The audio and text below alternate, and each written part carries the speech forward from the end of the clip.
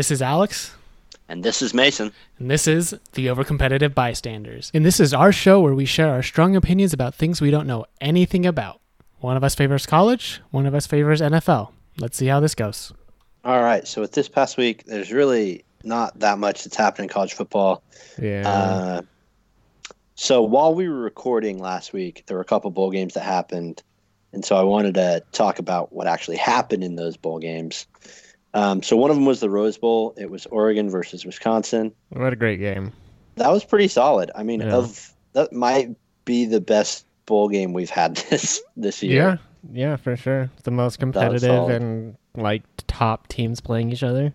Yeah. Like there have been some competitive games with like lesser teams, but and like Clemson, Ohio State might have been better. That's just the because of the competition implications, but yeah. Besides that, I think that was the best game. And I also like somebody showed the Oregon helmets were like the silver shine. Yeah. And at just the right moment, the sunset was just shining off of the helmets so perfectly. Yeah. And it made it so their helmet was like sunset colored. Oh, it was awesome. Yeah. It was and like cool. that was like the perfect cap on the awesome game. Yeah. So that was pretty sweet. It really motivated me that one day I will go to the Rose Bowl and watch it. Even if like the two teams aren't like top 10 teams necessarily, it's worth it. Yeah, it's the Rose Bowl is kind of on. It should be on most people's like sports people's bucket list. Oh yeah. And then the next one that I want to talk about was Minnesota upset. Well, I guess they didn't technically upset them. They upset them in my eyes. Auburn. And so it was really cool. I was happy for Minnesota. I think Minnesota looks good. I'm amazed that they hired Utah State's offensive coordinator. Yeah, that was weird because it's not like our offense regressed this year. So yeah, like a back step. Yeah, I mean part of that is because we lost a bunch of starters. Don't get me wrong. Yeah. But like, I think it's really weird to hire a coach that like went backwards. Exactly. Like he didn't show like, look, I can lead an offense. Like I didn't think our offense looked special. And I feel like he got better as the season went on. Yeah. But I never felt great about him. No, and some of the play calling again, like the same thing I said with Matt Wells. Some of the play calling is like, what are you doing? Like, yep. I agree with the idea. If your players are talented, every play looks like the right call. Well, like sure. if they can do it, everything looks perfect. And if they can't do it, the perfect play call is going to look dumb. And I agree with that. But at the same time, my problem wasn't with. I don't know about that. Like I still think calling. This isn't what he did, but I'll go back to Matt Wells. Calling a screen pass on every 3rd and 10. Yeah, exactly. Sean McVay did the same thing this year. I don't care if it works. Unless it's working 100% of the time, I hate that. I hate when it's predictable, when it's 3rd down and you're like, well, they know the screen pass is coming. It's whether we can outplay them. Yeah. I get the idea of setting something up. I like the idea of just giving your players an opportunity to make a play. Yeah. But when you reach a point where you go, okay, these players aren't good enough to make that play, or we're just not setting anything up, it's just like, what are you doing? Yeah, then it's just a bad play call. And my big go-to with Sanford and why I don't like the hire for Minnesota. I didn't think he should be fired at Utah State necessarily. Right. But I don't like the hire for Minnesota is the fact that Jordan Love regressed. And a lot of it looked like it was his decision-making. And I put a lot of young quarterback decision-making on the coaches. Yeah. And especially where last year he was making good decisions and this year he wasn't, I really felt like that came down to the fact that Sanford was not giving him good advice, or that he was giving him okay advice, but somehow what Yost was telling him was just amazing, and there's no one better than Yost. And while I liked Yost, I don't think Yost was that great that Yost made Jordan Love look amazing, and no one else can do that. So that's my concern. Yeah, I don't know. I guess we'll see next year. But what happened to Minnesota's offensive coordinator this year? Did he get hired somewhere else? Their OC this year got hired away. Okay. And they had an interim head coach or interim OC for the bowl game, and he did great. And so he is going to be co-OC with Sanford. That's going to work out well. Yeah. I love the idea of co-offensive coordinators. Yeah. Of two people getting together to call plays. Yeah. The rumor I've heard is apparently Sanford will be primarily recruiting. Then why are you calling him an offensive coordinator? Yeah, that's what I think too. Like, is this a demotion for him? Like, is he going from like a full-fledged offensive coordinator to like standing behind their other offensive coordinator, hoping that one day maybe he'll be ready to be a full-fledged Big 12 offensive coordinator? Yeah, I think so. I think he's making more, and I think he's hoping to get back because he was a good OC at Notre Dame. Sure, yeah. And I think that's the thing. I think it's the point where everyone in coaching is able to look at Notre Dame and able to look at Boise and able to look when he was at Stanford and say, okay, he's good. But when they look at him as a head coach at Western Kentucky or as an OC at Utah State, they just say, oh, it was the players that couldn't do it. Yeah, which may be true. Yeah, it may be. But I really feel like if you take his last 4 years of coaching and just throw it out the window, that's not good. Well, no, and it's not like he's going – like Minnesota was good this year. When was the last time we were talking about Minnesota being in the top 10? Oh, yeah, exactly. So it's not like he's going to have stellar, amazing players every year where, like, if he's struggling to call plays for Utah State, like, in a couple of years, if Minnesota can't keep up the recruiting, like, what are they going to do then? Because all of a sudden, if that's what you're saying, if the players aren't good enough. Exactly. Because that's the benefit he had at Boise and at Notre Dame. You're better recruited than anybody that you're playing for the most part. Yeah. Yeah, you have the best players in your well, I guess Notre Dame isn't a I mean, I consider Notre Dame at this point to basically be an ACC team, and they're the second best recruited team in the ACC. So behind Clemson. Yeah, that's why I said second. Oh, sorry. I thought you said the best, and I was like, no. Yeah, Clemson's got it. I'm not that dumb. We're good. I'm not the best at college football, but I do know that Clemson is better than Notre Dame. That's true. All right, so then the next game was one that I whiffed on my prediction. I thought Michigan was going to pull off the upset against Bama, and not at all did Michigan look like they were even kind of doing that. No, Bama came out and from the kickoff and everything, just whooped on Michigan, just walked all over them. They looked amazing. Well, to be fair, when we were previewing that game, you were talking about Alabama not having the motivations. Yeah. And it's very clear that Alabama showed up and wanted to win that game. Motivated. Yep. Like, I mean, who else besides Tua didn't play in that game? There weren't many. I think there were a few defensive backs. Okay. Because I know, most of their offensive weapons were still playing. Yeah, most of their skill players played. Jerry Jeudy, their best offensive player other than Tua, played. Yeah.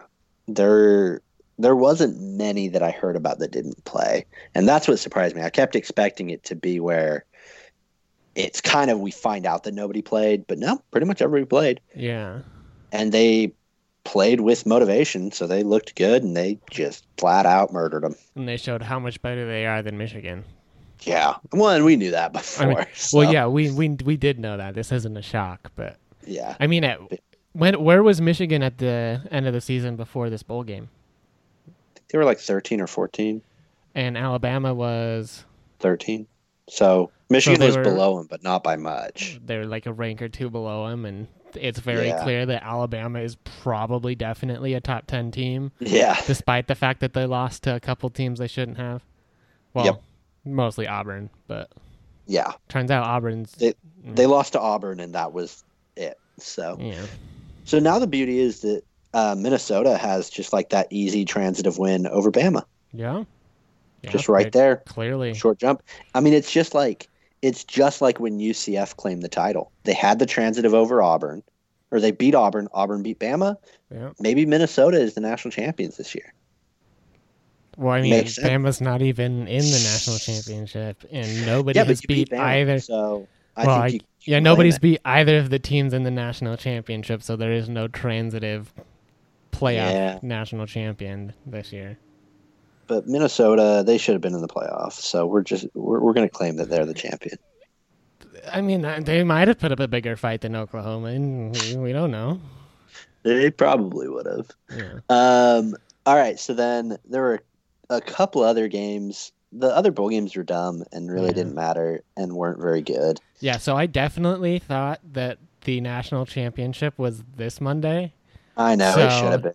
So I opened my thing and I asked Alexa, I was like, what time is the game today? And she was like, Louisiana plays at. I was like, oh, cool. And then I get home and I'm like, oh, that's the wrong Louisiana. Yeah, it's not LSU. Yeah, I think it was Louisiana Southern Miss. Yeah. And it was the Armed Forces Bowl. But yeah, it's super dumb because had they played on New Year's, I would have agreed that have it 2 weeks later. Sure. But they played the week before New Year's. Yeah. So is this almost 3 weeks? Yep. Jesus, that's too much. Too much. Yep. Too much of a break. A lot of people agree. I don't know if anything will change. But that to me goes to show that there's room for a quarterfinal. If we can have the semifinal and then have a 3-week break before the final, we can fit a quarterfinal in there just fine. Yeah, a quarterfinal in there just fine without any problems. Let alone the fact that bowl season is a full month, so it's easy to fit in either way. Yeah, you can make it work. Yeah. So there were only 2 bowl games that I even wanted to mention. One of them was that Tennessee stole 9-win Indiana from us. Oh, yeah. And I hate them for that. I really don't care about Tennessee that much, but I really wanted 9-win Indiana just because it had just been the thing on the internet. That was the joke all year, and we got so close to it, and then Tennessee just stole it from us. Broke my heart. Yeah, that was kind of funny to me. But yep. And then Tennessee had the signs that they held up. Did you see that part? No, I didn't see that. Oh, it's so great. So they just had it where a bunch of fans held up individual letters. Uh-huh. And I guess it was supposed to be where it said good old Rocky or good old Volunteers. And then they flipped the letters around and it said go Rocky Top. Uh-huh. But they could not get the letters the right way. Uh-huh. And so it was just nonsense lettering up there. And 2 people's signs were not even with the group. They were way lower down. So there's a few screenshots of them where it's got Vol Taki Walk. And then there's just 2 O's hanging out in the corner. Nice. It's pretty great. I really did. That's usually how that happens when you have students try and put that together. I like that. And then especially when it's organized by all guys. Yeah. There's a female there directing. I'm sure it would be great, but I'm sure there was some guy directing and he wasn't doing his job. Yep. And then the other game, and I don't even want to talk about the game actually. I just want to talk about the post game for the Potato Bowl. So you don't want to talk about the creepy mascot for the Potato Bowl? That thing showed up in my nightmares. What is that? That thing chased me. Spuddy. Yeah, Spuddy chased me down the hallway one night. Oh, I love the Potato Bowl mascot. Spuddy's creepy the best. As hell, dude. It's a nightmare machine. Did you see the one from 1960? Yes, I just saw it when I was. Yeah, that's the one. That's the creepier version that actually just haunted me. That one is nightmare fuel. Yeah. That's a pretty bad one. But I feel like most mascots from the 60s are like that. That's true. The clowns and the rabbits. People did not make attractive costumes back then. It was weird. Yeah, it's almost like they had terrible technology and just did the best they could.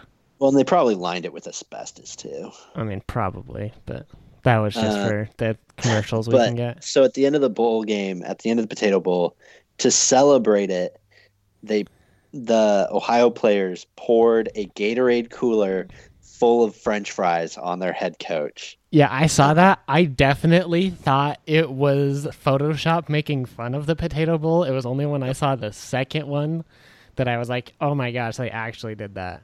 It's incredible. And I love it because it's turning into a more of a thing. Like with the smoothie bowl, they poured like a green smoothie on their coach. For the Tony the Tiger Sun Bowl, they poured frosted flakes on their coach. Was there milk with the frosted flakes? No, there wasn't. Gross. But I love it. I love that it's turning into a more and more of a thing. Yeah, that's but also there was funny. a joke about the Lockheed Martin Armed Forces Bowl. And so they're like, oh yeah, what they're going to do is they're going to call in a tactical airstrike on the losing coach. In this game, you lose forever. Yeah.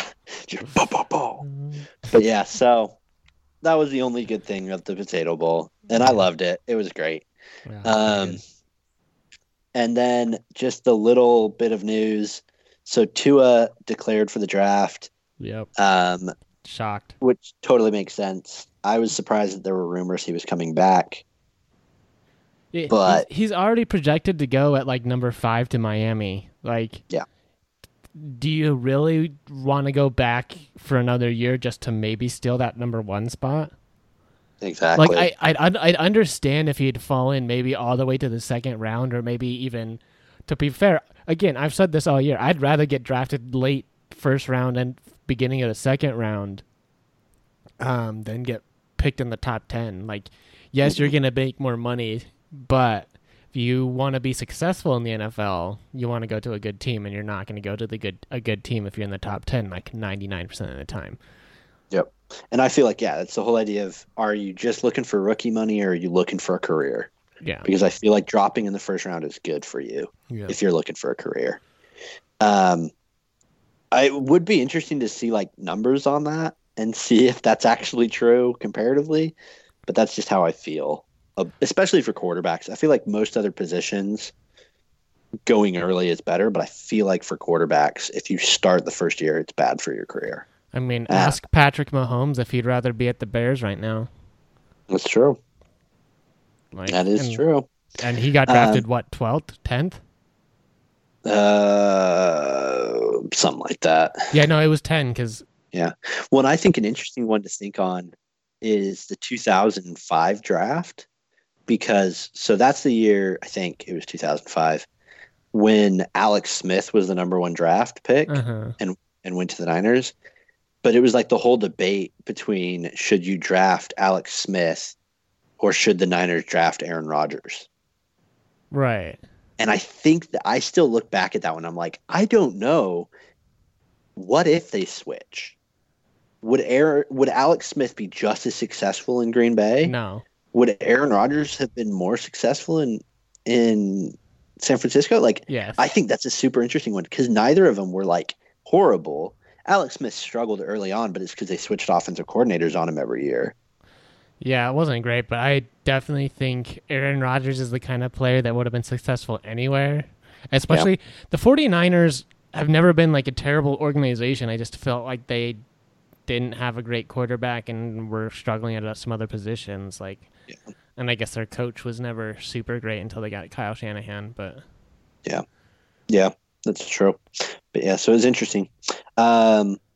But yeah, good for Tua. Go make your money. Yeah. And then the other little news thing that I wanted to mention was that Des Bryant tweeted about how the team that drafts Jordan Love is going to be getting a star, and was super like hyping Jordan Love. That was awesome. That was really cool. So where are you seeing Jordan Love being projected in mock drafts? Like I think I sent you that one that has him going 25th to the Patriots, but I'm thinking that's a little high. I saw one today. I don't remember the source, but it had him going 13th to the Colts. Holy crap. Like, I can see him going to the Colts, don't get me wrong, but I see him going to the Colts in the second round, third round. Yeah, which I am fine with. But no, the hype is getting big on him. I saw another one today that listed him as the third best QB prospect and the 16th best player in the draft. Wow. And so then I think that would then have him drop to the Colts probably. I don't know where that would have him specifically be drafted, but yeah. Yeah, I think crazy. I think I would wild. At this point I'm drafting Herbert before I draft Jordan Love. Like, yep. I don't know. If you had asked me last year, like it's the same thing with Jake Browning. If you had asked me after his sophomore year, I would have drafted Jake Browning maybe number 1 overall. Yep. But like by the time the next year, well, he got injured the next year, and then when he went the year after, he was picked in like the 6th round and hasn't seen a field. I don't even know how much time he got in the preseason. Yep. So, one of the things I do agree with, though, is the team that takes Jordan Love, if they take him early, will have to be an organization that has a lot of trust in their leadership. Like, for example, if Bill Belichick had like the 2nd pick in the draft and took Jordan Love, people won't be saying like, oh no, Jordan Love, like that's a horrible pick by the Patriots. People trust the Patriots. They'll instantly go, oh wow, what a steal. Belichick tricks everyone again, takes the best player. Whenever it has to be an organization like that, otherwise people will revolt. Like if the Jets draft him, I don't think that's projected. But if the Jets draft him, they'll just be pissed because the Jets are always pissed. Yeah. And so I don't think the Jets are drafting a quarterback, but I get what you're saying. Like if he goes to a bad organization, he's going to look bad most likely. Yeah, especially early on. The organization will be roasted. Yeah, that's why I want him to go somewhere like the Colts where he can go. Jacoby Brissett is fine to go for another year. Like they were a couple games out of the playoffs, and that was less Jacoby Brissett and more that their best weapon is T.Y. Hilton, who's looking like he's 50, and Marlon Mack, who can never stay healthy. Yep. So, yeah, so I'm excited to see what happens in the next little bit. Apparently, Senior Day, or the Senior Bowl is going to be a huge thing for Jordan. Yeah, I mean, it is going to be. I think this will be a chance for him to show, like, this is what I can do, and I have elite athletes catching the ball. Like, I really do think he was limited this year with his wide receivers, but I think his decision-making this year and how many interceptions he threw this year is really troubling to me. Mm-hmm. So that's why I think, I don't know, I'm drafting him. Earliest I'm drafting is 2nd round, and that's if I'm a good organization and I can give him a year. Yep. So it should be good. And then just for a little preview of the title game. So LSU is just amazing, and I expect LSU to look really good. I don't really have that much to say about LSU. Mm-hmm. The biggest thing I probably have to say about LSU is it'll be interesting to see what they do next year. Losing Joe Burrow, losing a few athletes. I don't know. I really like the coaching staff. They kept everyone together. Yeah, I love Coach O.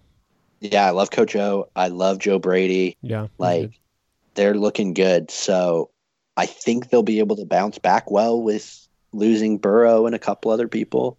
Do they have a quarterback ready to go behind Burrow?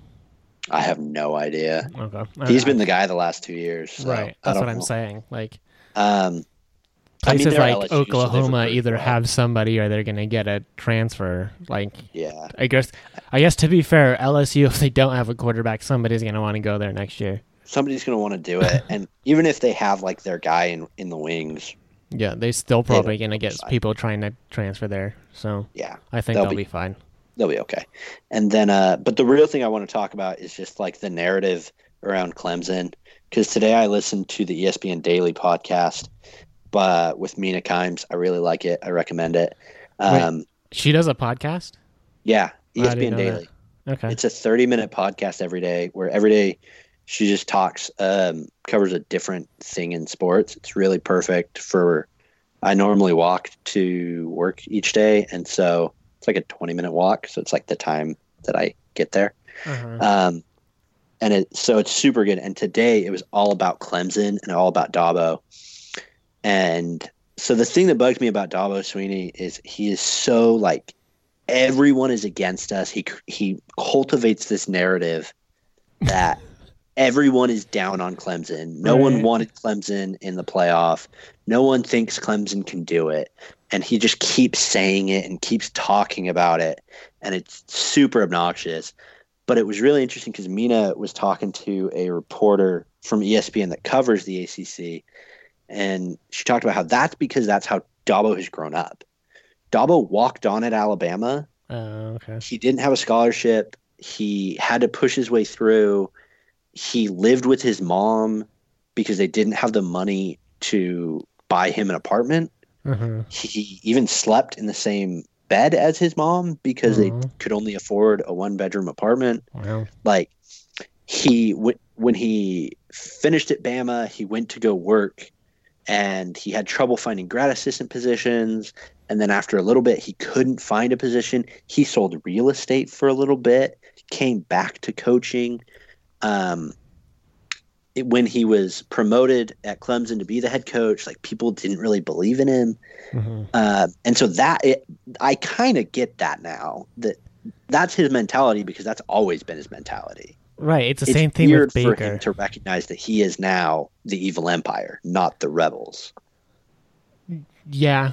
I mean, I guess, but at a certain point, like, you have to realize, oh, hey, we've won the national championship for 2 years in a row, and we are in the easiest division. Like, at no point do they were in the top 5 all year despite playing nobody in a close a close win over North Carolina. Yeah, North Carolina was the scare. They talked a bit about that. Like, I mean, every team is gonna, like, the fact that they didn't lose a game is still huge. Like, but it's a lot easier to do that when you're playing a cupcake schedule. You're gonna get flack when you play a cupcake schedule. We realize it's not your fault, Dabo. Yeah, but because like they talk about how A&M was supposed to be the highlight on their schedule, but A&M didn't show up this year. So how is that Clemson's fault? Right. It's like if people blaming Bill Belichick for the AFC East being bad. And I mean, there are some conspiracy theorists out there that think that he's some mastermind that's crippled the organizations in the AFC East through certain moves. Whatever. Like, those people are crazy. Like, almost nobody is saying, like, the AFC East is bad because Bill Belichick is ruining. No, it's not Bill Belichick's fault that his organization is bad, but every year you're going to hear about the cupcake schedule they have to play because at least 2 of the 3 teams are going to be under 500. Yep. Like, and usually it's 3. And Clemson needs Florida State and Miami to show up finally. Yeah. Once they show up, the narrative goes back to it's fine. But it was when really you're the only team in your whole conference, it's good. Yeah, it's really hard to say before you play somebody good. As soon as they played Ohio State, though, I don't think the talks has been negative about Clemson. I think most everybody I've heard is, you know what, LSU might be favored in this game, but I think Clemson has a real shot in this game. They're going to be competitive the whole game. Yep. Like, exactly. LSU has looked better than you, I think, all year and have been playing better teams. Like, they're going to have that. Everybody like, hates Clemson. Yeah, it's LSU nothing against. Good. It's nothing. Yeah, it's nothing against Clemson. Like, I can kind of understand your argument that, hey, maybe they should have been ahead of Ohio State.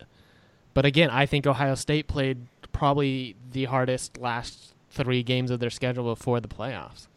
So I think they earned that number 2 spot. Like, but to say at number 3 you're being underrated, when even going into the Ohio State game, when you hadn't proven anything, a lot of people were saying, watch out for Clemson. Clemson's going to be good in this one.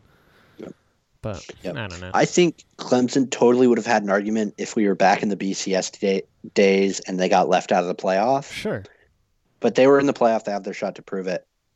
Yeah. Cool. You're good now. Yeah, we have a top 4 now. You didn't get held out of the playoff. You didn't get held out. You got your shot, and you did a great job. Yeah.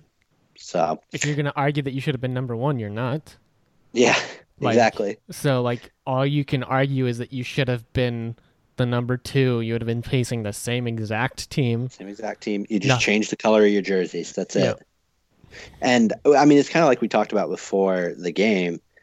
I mentioned that I thought that if Clemson would have been the 2 seed instead of the 3, Clemson would have been favored by more, even though the game doesn't change. Right. And I think, yeah, it's true, but that just goes to show Clemson's well respected. It's not some conspiracy theory that everybody hates Clemson. It's fine. No. But yeah, so I'm super excited for that game on Monday. Yeah, it should be a really good game. Like, it's definitely not going to be like the LSU Oklahoma game. Yeah. Like, should be great. Should be very competitive, but so that's all I got for this week. All right.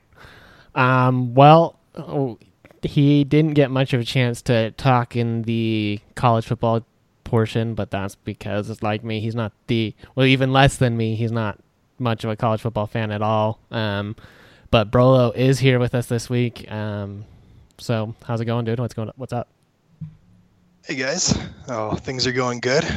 I'm excited for some more playoff football. Wild card was awesome, and excited for the divisional weekend coming up. So, do you know the last time the Chiefs had a bye in the playoffs?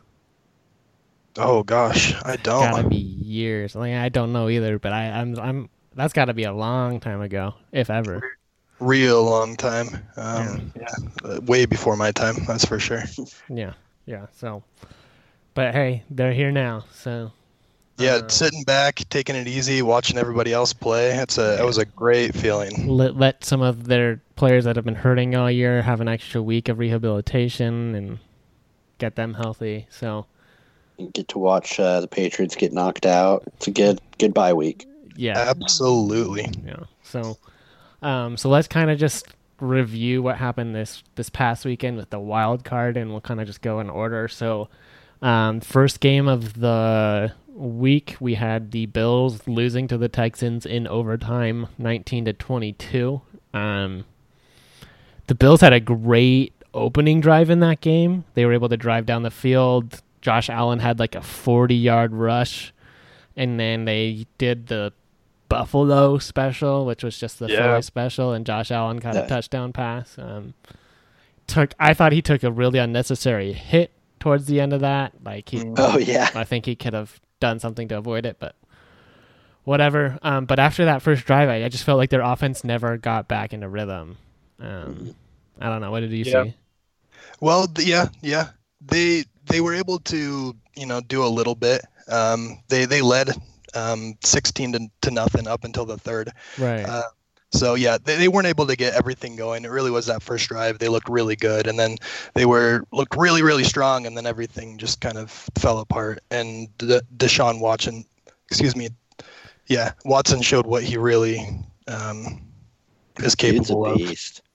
He showed why people are comparing him to Michael Jordan. I think that might be a leap with his real first, I guess his second playoff experience, but like that clutch factor is I think mentality. What people are saying of that, like he's just a winner and has this clutch. Like there's only a few other quarterbacks in the league, even though this is like his third year in the league, I think. Yeah, it's third. We looked it up once. Okay.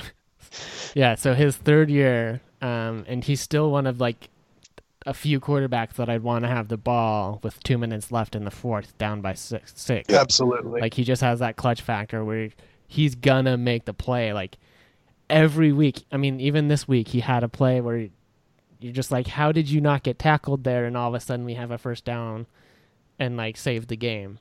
Oh again. Yeah, the overtime, like setting up the field goal. Yeah. Yep. Oh my gosh, that was incredible. Yeah. It was like a 2nd and 6, and it looked like it was gonna be a big sack. Yeah, he had two people coming from both ends. He looked like he was gonna get sandwiched.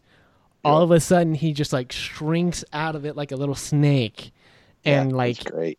And you're like, how the hell do you do that? Yeah. That was wild. But so one thing that was funny is somebody posted that Deshaun Watson and Trevor Lawrence both came back from 16 down this past week. Yeah. So they said Dabo Swinney just makes them different. I mean, it's wild. It's crazy. You must. We'll see what they do against LSU. If they do it there, I'll believe it. If they believe, the Texans at the same time, we've said this all year. The Bills' defense is legit. Like it's really good. the Texans really only had like 3 or 4 drives where they looked like they were able to get a rhythm going and keep it going. I thought they really needed to give Duke Johnson the ball more and maybe put Carlos Hyde on the sideline a little bit more. Like, I respect the hell out of Carlos Hyde. He's had a great career. But you have like this young running back that is able to like just break tackles and make these huge plays for you. And then you have Carlos Hyde, who almost lost them the game with that fumble towards the end of the game, where they did the pitch and he completely dropped it but was able to pick it up and run out of bounds. And then the next play, he caught the touchdown. Like, the game would have been completely different had the player been able to get the ball there. Mm-hmm. Yep. So I don't know. I thought they should have gave Duke Johnson the ball more. And I think it was really clear they were missing Will Fuller in this game. Absolutely. They made, like, DeAndre Hopkins is great and he can make some deep runs, but Will Fuller is their deep threat. Like, he's the one that's gonna beat defenders down the field. He's the one making the big plays usually. DeAndre Hopkins has some of the best hands in the game, is very dependable, but if I'm going for a 60-yard pass, it's probably going to Will Fuller. Yep. Or maybe even Kenny Stills before Hopkins. Yep. Yeah. And when Will Fuller plays, the Texans score 7 more points on average. So he really does make a big difference on their offense. Like, he is a very, very big impact player. He is expected to play next week, so that is definitely a key factor. Yeah, that's huge. Good. Because I wasn't sure if he was gonna be, because I think he's still on the injury report this week. He is, but Adam Schefter is saying he's good to go, but yeah, we'll see how 100% he is. And I think it's gamemanship too. I think it's the whole Kansas City, maybe you don't know. Yeah, maybe we don't have Will Fuller and you need to look at our backup. Yeah. But yeah, I don't know. So there was 2 key points in this game that I think kind of, I don't want to say decided this game, but kind of swung this game for me. So towards the end of the game, with less than 2 minutes left, the Bills are down by 3. Yep. Instead of kicking a 60-yard field goal with Hauschka, who's made that far before, which I get he's old and maybe you don't have as much trust in him anymore, but instead they go for it on 4th and 27. Like, I really am wondering, did they have a play there that they thought they could draw pass interference every time or something? Because that's the only thing that makes it has to be you expect to get a penalty. Yeah. Because there's no way you think you're more likely to convert 4th and 27 than kick a 60-yard field goal with a good kicker. Well, yeah, exactly. Yeah. Josh Allen ends up taking a 20-yard. So, by the way, Josh Allen, had taken a 17-yard sack the play before, and then made a 19-yard sack on that play to turn over the ball. Fortunately, like we've said, the Bills' defense is legit. It's held up, and was able to hold the team. And I guess I'm gonna say, fortunately for them, Bill O'Brien decided to try and ice the game rather than punt it. This is a huge decision in the game. If they punt it, they could have pinned them deep, and there was less than a minute, I think, at this point. And I think trusting Josh Allen to go the whole length of the field in less than a minute is a whole heck of a lot more than saying, hey, you need to go 30 yards. Yeah. But they go for it and they don't get it. And then Josh Allen is able to get them in field position to kick a field goal, forces overtime.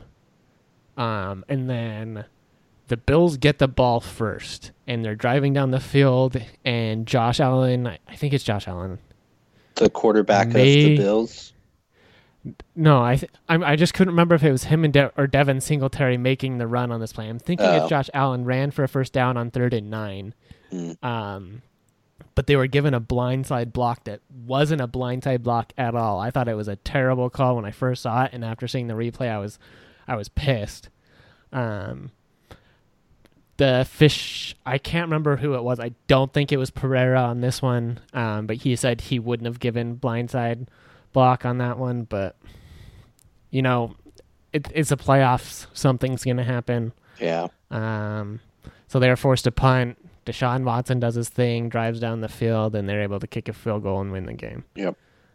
So that flag to me, where the Bills' offense was going, they convert a 3rd and 9, and then they get a 15-yard penalty or whatever it was. Yeah, 15-yard penalty for the blindside block, and that killed him. And that just killed him. Yeah. So. Yep. One of the things that I thought was interesting is Mina Kimes and Bill Barnwell were talking about it, and I really agree. When Josh Allen this season has played, the probably under control is the best word, where he doesn't try and do a lot. He plays great. He does what he needs to do. He can game manage okay. It's as soon as he tries to get out of the box and do something extra, he makes a lot of dumb choices. So they talked about how when the Bills were up, he looked great. Everything was fine. Yeah. It was just game management. But as soon as the Texans took advantage back and did everything, he really struggled, and that caused a lot of problems. Yeah, there were some plays where he just threw the ball up. Like, he just didn't. He forgot how to be. He was fortunate that none of them were picked. Because he got frazzled 2 plays in a row. I think they were up by like 3 points at the time, and this is in the 4th quarter, and they're basically within field goal range at this point. And then Josh Allen goes back and he does that weird little pass back and loses yards. And then the very next play, he gets sacked again, completely takes him out of field goal range. So he just made some really, rookie inexperienced kind of moves. So I think he just really kind of showed that he still needs some experience. He needs some time, but I think they've got a bright future though. I think he played well, but he's got a lot of ways to go for sure. Yep. Yeah. So I do think Buffalo has found their franchise quarterback. I'll say that. Okay. I don't think he's ever going to be in talks for a top 5 quarterback. But he makes plays with his legs. If he can learn to calm his nerves, he can make plays with his arm. He just needs to be able to calm down and realize, like, hey, I don't need to make a play on every game. Like, I just need to trust that my teammates are good enough that if I throw them the ball, they're going to catch it. I don't need to make some crazy throw, because that's when he's making these, like, insane decisions and just throwing the ball up and, like, I don't know. It scared me a little bit, I'll say that. Yeah. But it's unfortunate, but I do think the Texans were the better team, and I don't think I see the Bills beating the Chiefs ever, because I think the Chiefs are going to be able to put up more points than the Texans will or were. Their defense is, I think the Chiefs defense and the Texans defense is pretty similar at this point. I think the Texans might have a slightly better defensive line, but Chris Jones I think is better. I love Chris Jones. And then I'd argue, well, yeah, it's hard to say because you have Chris Jones, you have Frank Clark. They just signed Terrell Suggs, who is going to be a Hall of Famer. Okay, you're right. I wasn't taking Terrell Suggs into account. Like I didn't watch their last game as much, so I'm not sure. Well, yes, I did. That's a lie. Yeah, you did. I watched it with you. I just, Terrell Suggs, he might even up that defensive line. I think you're right. Well, and honestly, like their young guys, Derek Nottie and Kalen Saunders, they are really picking things up. So I think that a lot of people early on in the season, I would have 100% agreed with you. But now in the season, this defense, the Chiefs defense is much improved. But they all, we'll see. Okay. You know what? Let's actually just jump to that game since we're already talking about the Texans and the Chiefs. And, we'll go back to the wild card. So the Chiefs are favored by 10 points right now. Wow, that's more than I would have guessed. I was shocked by that too, actually. Like, so in this game, I do have the Texans covering if it stays at 10. Yeah, but I definitely have the Chiefs winning this game. Yeah, I agree. Because at the end of the day, I just think the Chiefs are better. I think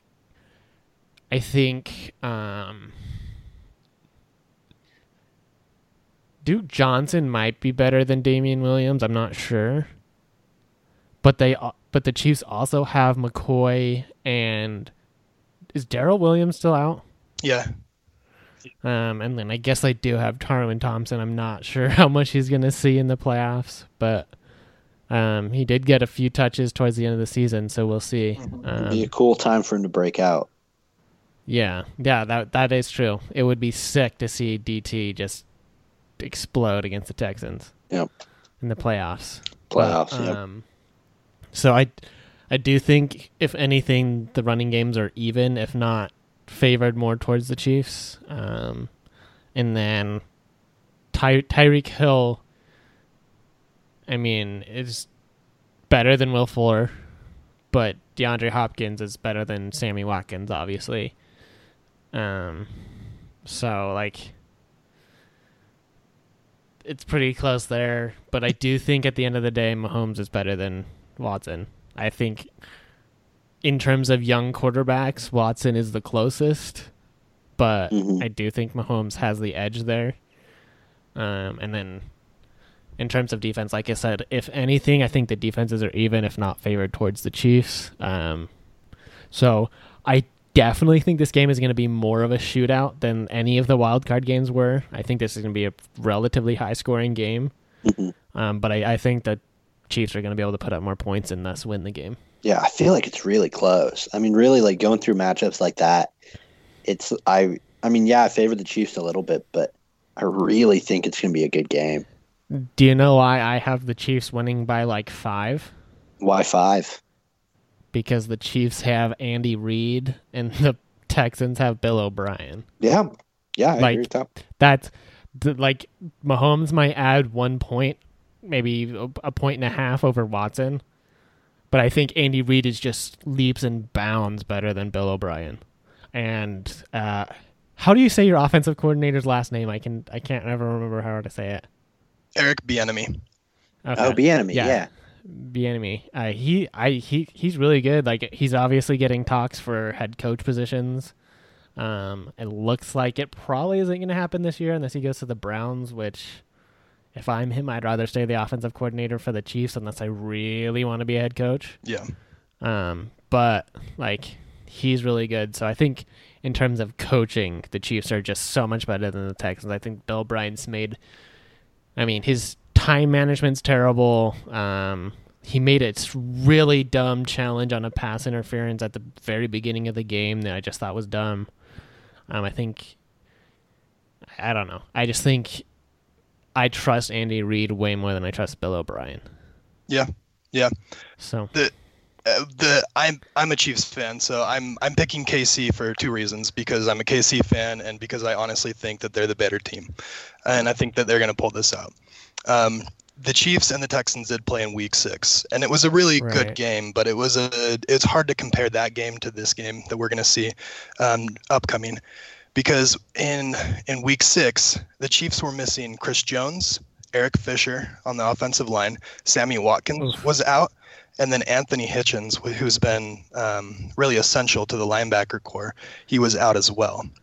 Yeah. And then on top of that, Frank Clark had been dealing with a whole bunch of like back spasm injuries and like a bunch of stuff. And I really didn't think he had even like gelled with the defense quite yet. Exactly. I don't think Frank Clark really got into the groove until late into the season. Yeah. And I don't know if that was more towards injury or if he just kind of had to get used to the scheme or what. But I really do think at the end of the season he became a much bigger part of that defense. Yes. The whole defense started gelling more. But yeah, Frank Clark definitely.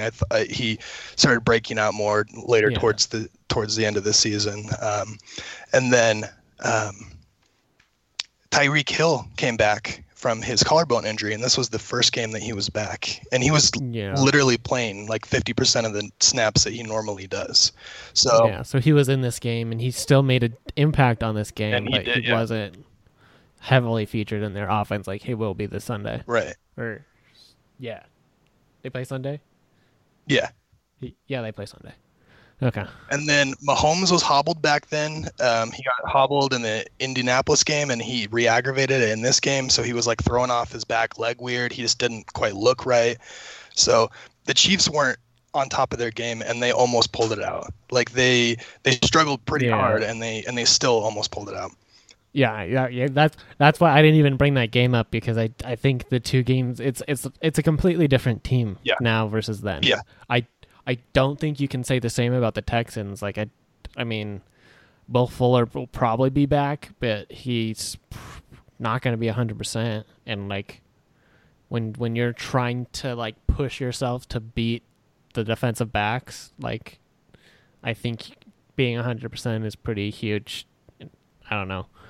I've never played football at an elite level, so I can't speak on that, but I'd have to assume to where like the amount you have to push yourself to like run as fast as you can. I think if you're hurt, like it's a lot harder to do that, and it's a lot more painful. Yeah. And you're not going to be able to do it. I don't know. Maybe with as much painkillers as they have, he doesn't even notice. But well, and then with Houston, I feel like it's actually the opposite of Week 6. Like the Chiefs are healthy this time, and Houston is more banged up. That's true. And that's true. They just came back from a game where they were playing in overtime, and the defense played a lot of snaps. So they're banged up. They're going to be tired. And I believe, it was Watson got sacked 7 times against the Bills. Yeah, I think, that's too many times. And I believe the Chiefs have elite pass rushers as well. And I think that they're going to tear up that line. And I think that Watson's going to be on the run a lot, and they're going to disrupt that. So as long as the cornerbacks and all of that don't, give up too many big plays, I think the Chiefs pull it up. Yeah, and I think the big thing is, like I said, the Chiefs' offense is going to be able to outshoot the Texans' offense. So even if the defense does falter a little bit, Mahomes is going to be able to be like, no, it's all right, guys, I got this one. Like, you'll get them next time. But I don't know. Yeah, I'm seeing like in my head like this is like a 40-33 game for the Chiefs. Maybe 40-35. I don't have it quite that high scoring, but I do think it'll be a shootout, a little bit more of a shootout. Yeah. Okay. I think it's just so weird. Do you enjoy like defensive battles? Like I loved this wild card weekend, even though they weren't high scoring games. Like I love like where it's like heavily defense and slow moving and not a lot of points. I don't know. Oh yeah, no, I'm all defensive. I love the defensive side of the ball, and so I'm with you there. Yeah. So okay. So yeah, like the Texans will put up a fight in this game, but the Chiefs have this one. They are only going to lose to the Ravens, I think. I think they'll win any other game they play. I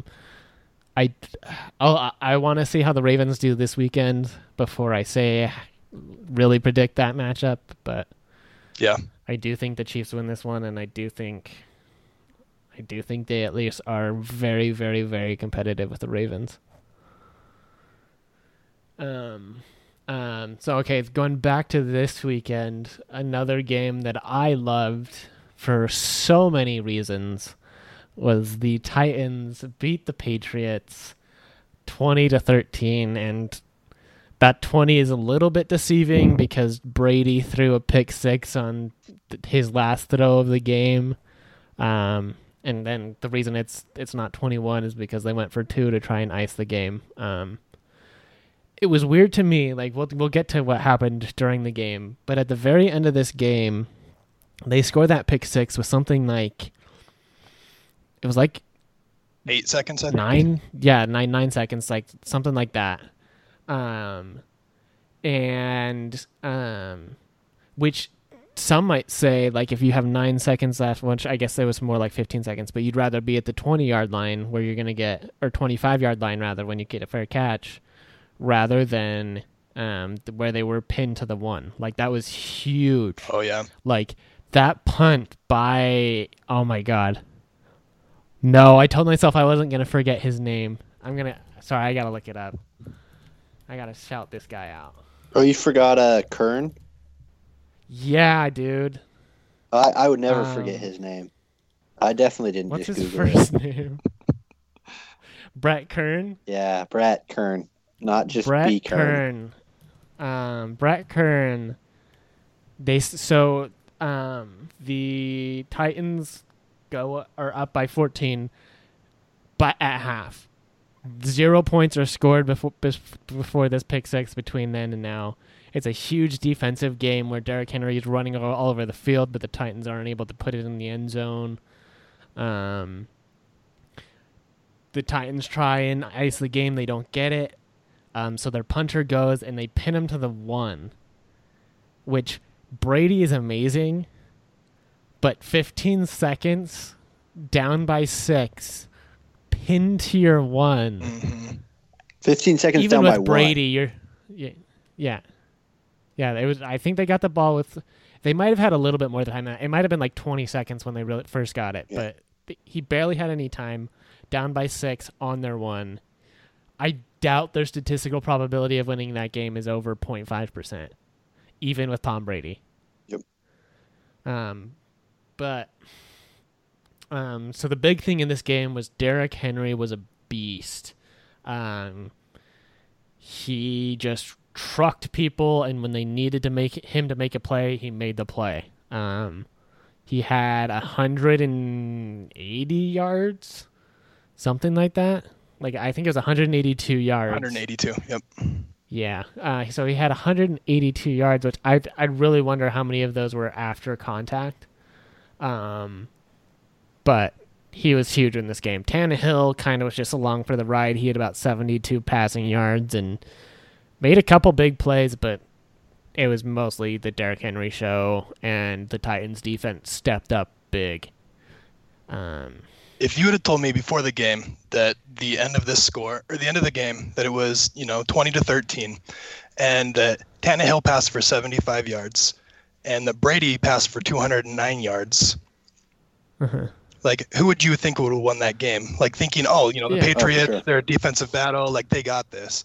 No. Like, the Titans, they dominated this game in so many different aspects, and they should have been Belichick. Yes. Oh, that was beautiful. Yeah, that was huge. Amazing. So Dave, you might be able to talk about that better than I would.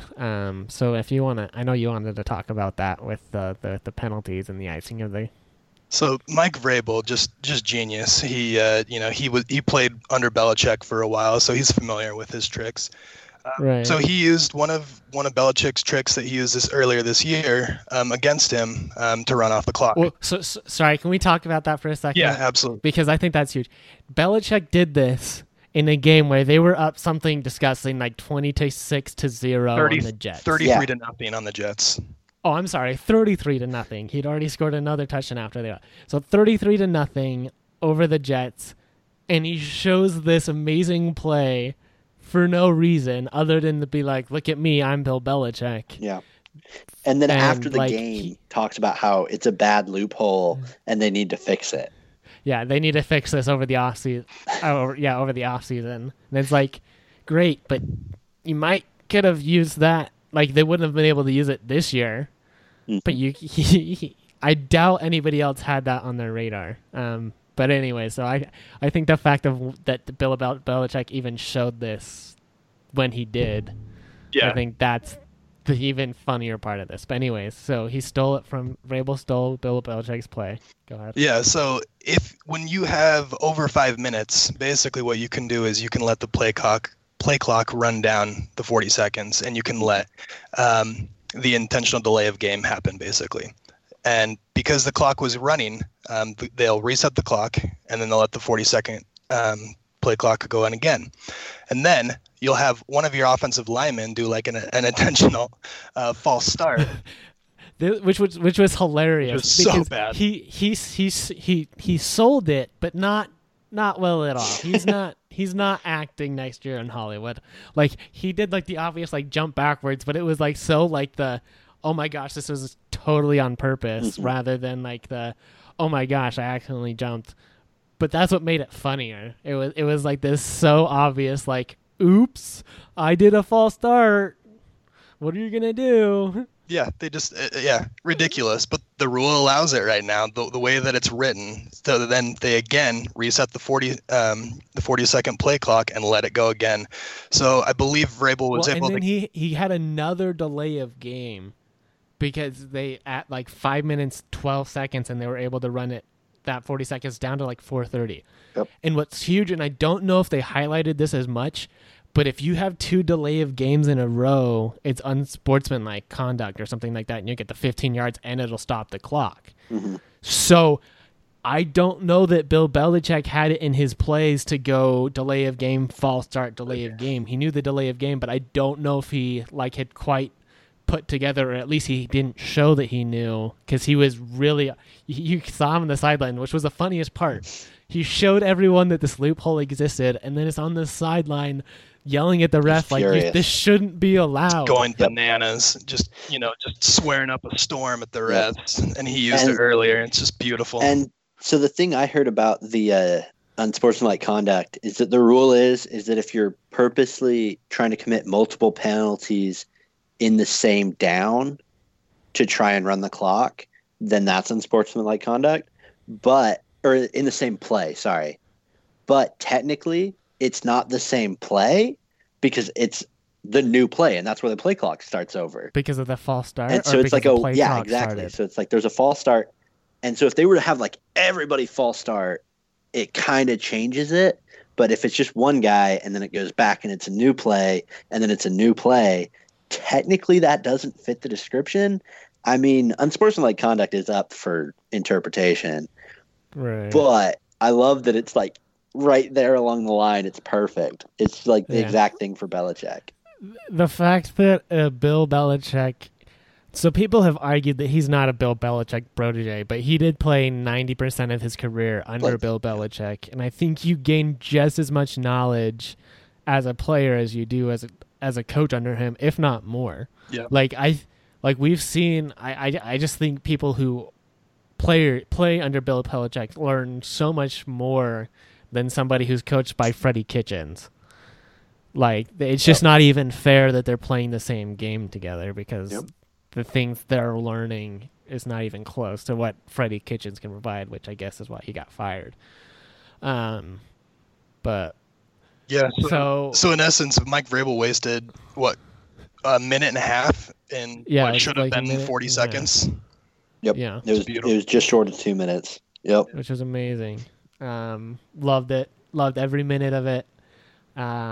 Patriots lose. People are wondering if Brady's last play for the Patriots will be a pick six. Oh, I didn't even get to finish that.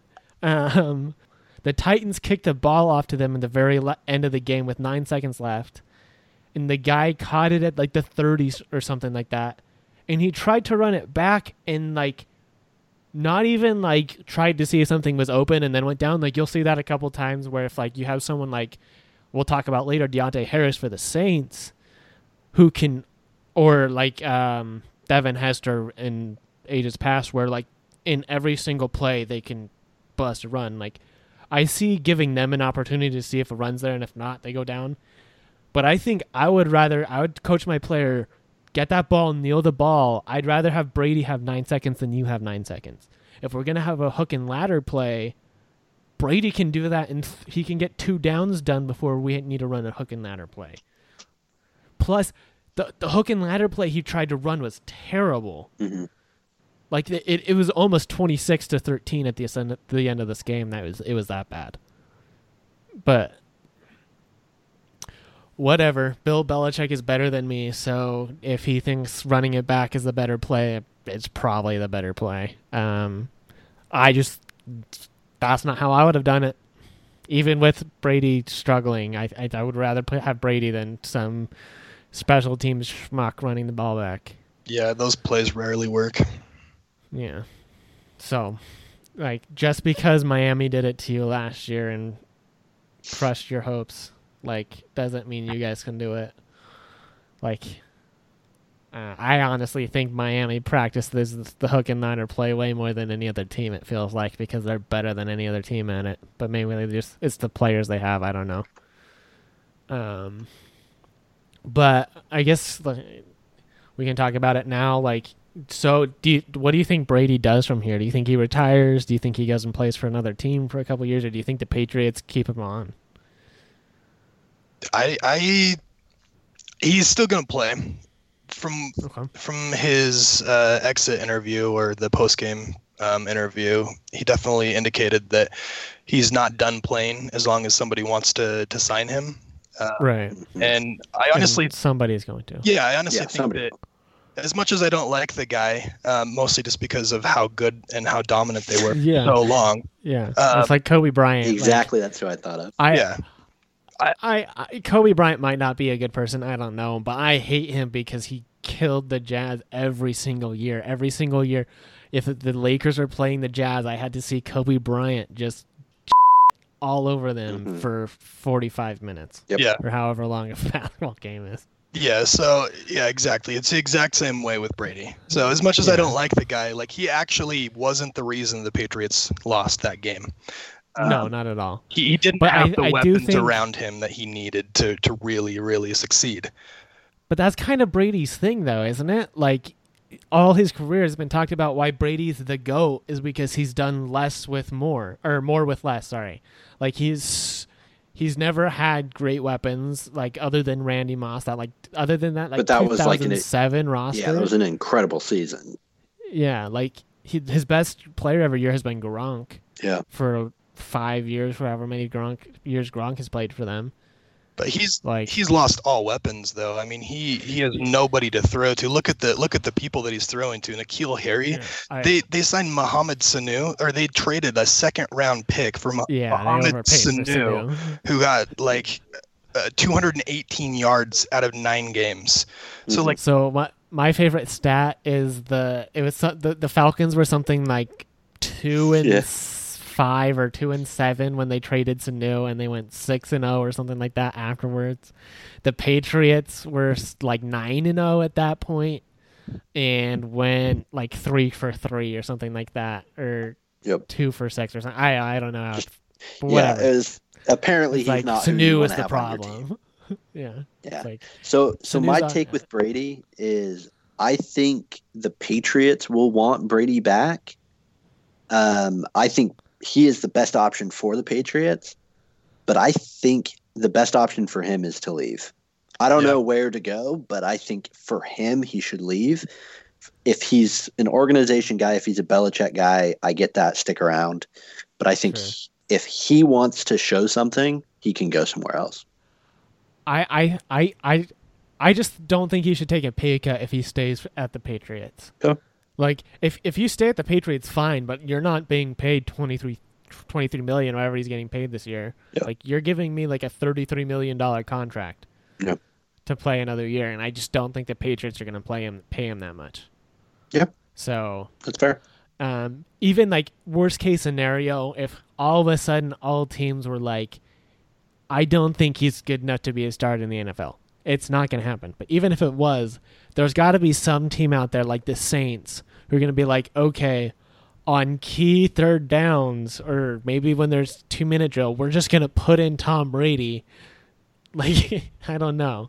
Like, I just think there's some coach out there that can make a use of Tom Brady, even if he wasn't a starter, which he will be. No, he'll be a starter. A lot of places that they've talked about, one of the places that I've heard a lot is the Chargers. And I think the reason that makes sense is because LA needs to sell some tickets. Button seats. Yeah, exactly. It's LA. I believe that they, Tom and Giselle sold their house in like New England. I could see them wanting to live in LA. Why would you not want to move out to LA if you've, I mean, it would be probably enough to get me to go to a Chargers game next year. I'm definitely going to a Rams game in that new stadium. I might go to a Chargers game if Brady's playing for them. And then you've got, Eckler, you've got Gordon, you've got Keenan Allen, you've got weapons around him. So, I think that you can't think of Tom Brady the same way that we thought of Tom Brady 5 years ago. We need to think of Tom Brady as an aging Tom Brady, where he can still play, but you need to surround him by a good line and by some good weapons. And he can, it's like Peyton Manning towards the end. It's like he's clearly not as good as he once was, but he's still good enough to start. And what you get is the Chargers are drafting a quarterback this year. If they don't, I have more doubts about the organization than I thought I did. But they're drafting a quarterback this year. I don't know a better quarterback to learn under than Tom Brady. Exactly. Tom Brady has probably the best diet and workout regimen in the league.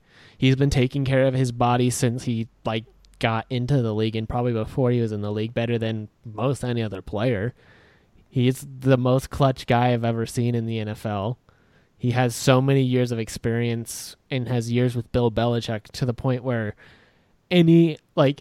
what I'm really hoping is that Jordan Love falls towards the second round to the Chargers and the Chargers pick up Tom Brady. I think that would be the ultimate best situation for Jordan Love. I'd totally feel bad for the Chiefs. I'd love because it. all of a sudden the Chargers are going to have an elite quarterback. Yep. But other than that, I do think that would be the ultimate thing for Jordan Love.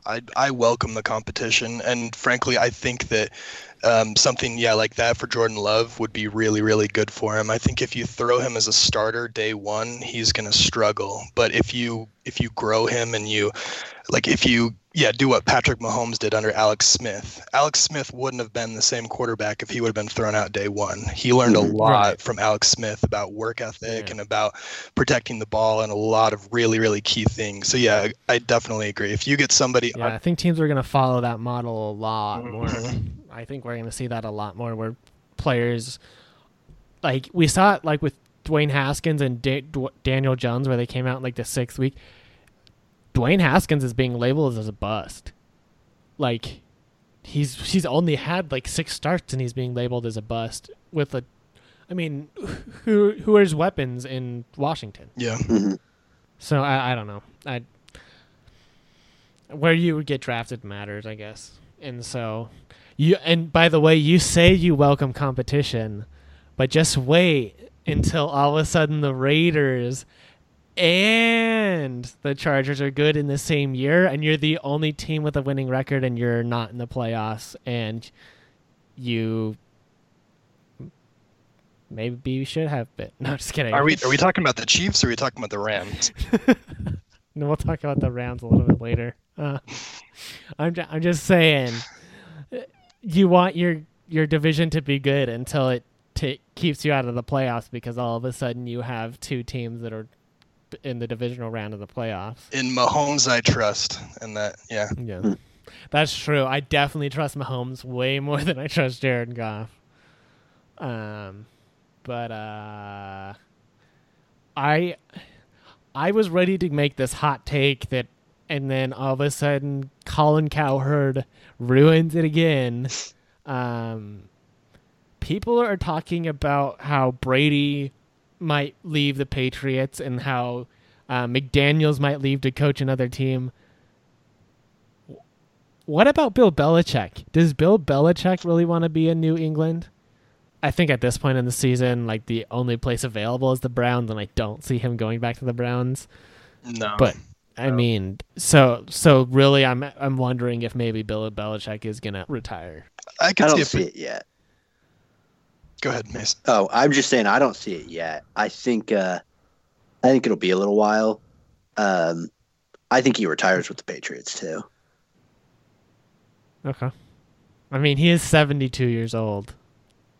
Yeah, I don't see him going anywhere else. I think he's going to sink with this ship, but it's definitely a possibility because I believe if Tom Brady leaves, and McDaniels leaves, and that's the thing, is he's left with an empty house and a really, really oh man, I've got to build from scratch here.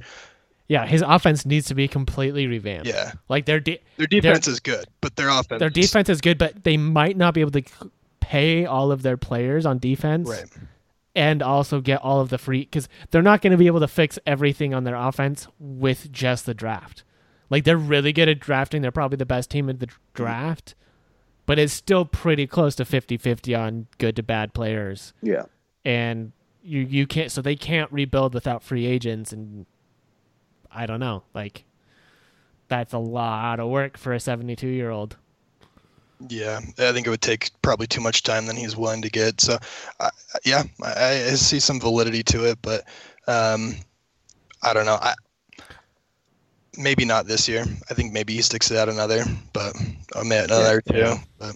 Yeah, I don't know. I do think with how this season ends, he wants one more season, but I think if Brady leaves, Josh McDaniels leaves, he's going to take a serious consideration of leaving and retiring. Yeah, I think he should if they do. But anyways, probably don't want to talk about the Patriots very much more. Saints Vikings was the biggest. Loved it. Upset. I thought 7.5 points was too much to give the Vikings, but at the same time, I also thought the Chiefs were going to be able to beat them and like beat them convincingly. Like I thought they were going to look like the clearly superior team where they were going to be like, look, we probably should have gotten that number 2 spot instead of the Packers, but they got some. They had 2 wins. I don't remember if I talked about this last week on the podcast. The Packers this year beat the Lions twice. They led the Lions for exactly 0 seconds all year. Oh, man. 0 seconds. They got 2 last-minute game-winning field goals. Remember that one of those last-minute game-winning field goals came after not 1 but 2 imaginary legal hands to the face penalties. Mm-hmm. Like, I really thought like the Saints were going to come out and make a statement like we should have been the number 2 team, and they fell flat. Taysom Hill looked like the best player on the Saints. Weird. For most of this game. Like, and it's weird. Like, Breeze threw this random 50-yard pass until double coverage right after Taysom Hill threw a 53-yard bomb into what became double coverage, but like the difference was the player was open by 10 yards, and even though Taysom Hill severely underthrew the ball, like that should have been a clear touchdown, but he severely underthrew the ball, which, I mean, BYU's always been great at the Hail Mary, so I thought he'd be at least good at that, but the Breeze's throw was really questionable. Like, it was into close, tight double coverage. And, like, part of me was like, are you trying to prove something, like, that you're better than Taysom Hill, or did you really just see it was open and you made a bad throw? Because, like, I'm really wondering if part of it was, like, he just saw Taysom Hill do that, and he's like, I want to prove that I'm better, or at least, like, hey, I can still do that, and then he threw a bad pass. Or maybe he just threw a bad pass. So one thing that I loved about this game that has very little to do with the actual game was so the Jazz were in New Orleans because they played the Pelicans the next night. And so the Jazz players went to that game. Okay. But my favorite thing was Joe Ingles was cheering for the Vikings just to piss off the fans around him. That's hilarious. And that's just the perfect Joe Ingles. He's just like, I don't really care about football, but these guys are all cheering for the Saints. So Minnesota. If you listen to our podcast and you're not a Jinglin' Joe Ingles fan, oh, beautiful. You need to be. He's amazing. I love that guy. And especially when he's trolling Saints fans. Always my favorite thing. Yeah, he's just the biggest troll, but also a great player. Yeah. So, like, it's really fun. Anyways, back to football. Dalvin Cook was, I mean, just as good as, like, I've talked about how I think he's potentially the best running back in the league. I do think he's probably behind Saquon Barkley, but with his offensive line, he might, if you take the running back plus the offensive line, Dalvin Cook plus his offensive line is probably better than Barkley plus his offensive line. And honestly, the offensive line makes a huge impact on running. Oh, yeah. So, also, I think Thielen made Cousins look way better than he was. Like, Thielen made some amazing, like, diving catches because Cousins threw some randomly, like, inaccurate ball, and, like, Thielen, like, made some, like, diving catch. I thought he was making catches all day, but he was never, like, in stride. He was always making a play to catch the ball. And I don't know, maybe the coverage was just that tight that Cousins was making these amazing throws that only Thielen could catch, but that's not what I was saying. I was saying that he was making inaccurate throws and Thielen was making huge plays catching those balls. I don't know. I still think that you've been sleeping on Cousins all year, and I agree. I agree. I have given Cousins flack, way too much flack. He looked great in a game in prime time. Anybody who said that he can't play in prime time has been proven wrong, me included. I was gonna say, how are you still bagging on him and saying that Thielen is making him look better? Did you watch some of the plays that he made? Because he won this game. He did. He did. I will say that he did win this game, but if you watch the game again, Thielen, like 5 of his catches are like diving catches that should not have been catches where he had to make a play to catch the ball. I'm not saying Kirk Cousins is a top 10 quarterback or a top 5 quarterback. But Kirk Cousins is a top 10 quarterback, and I still don't think proving himself. And this game he proved himself. He finally showed that he can make some big time throws, because he made some huge throws when he needed to. Like, he showed that he was clutch. He showed, hey guys, that contract that you gave me, it's actually worth something. All the that people have been giving him all year for that contract, this is where he needed to prove it, and he did. Who guessed that the Saints would win this game? Everybody, me included. I wrote the Vikings off so quickly, and this is. Did you listen to my last week podcast? I said Saints win. That's it. I don't have anything else to say. Like, it's not even going to be close. I know. I thought the exact same thing, but like, I woke up and I think that you should too. Like, listen, Kirk Cousins is not fantastic, but you need to start giving him a little bit more respect. I am. He's a top 15 quarterback. I think that's as much respect as he's earned. If he can replicate this performance against the 49ers, I will come out win or lose. Win or lose. If he comes out and is a great quarterback next week, I will give him props, but I don't see it happening. I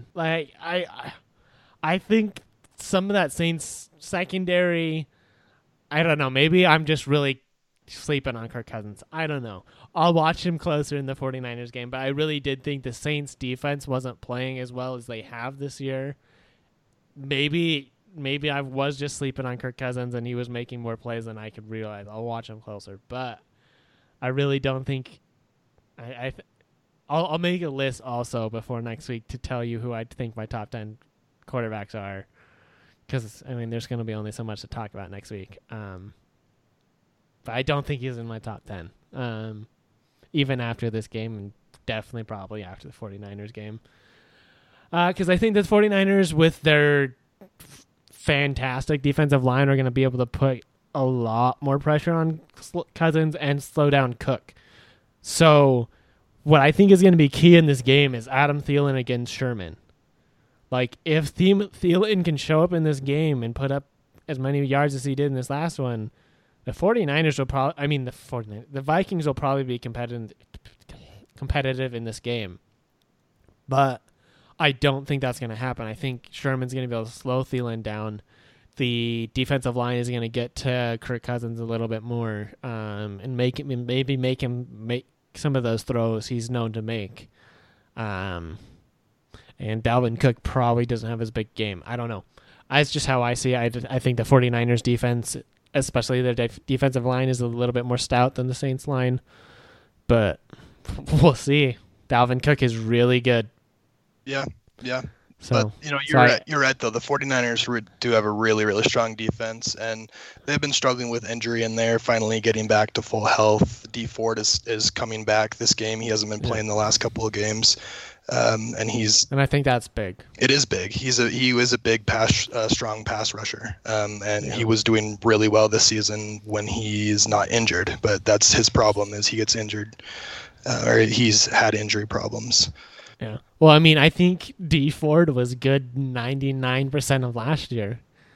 I think other than like maybe exactly one play last year, I think Dee Ford was pretty dang good. Oh, so you want to bring up old wounds like that, huh? Yeah, I do. Let's talk about the Rams then.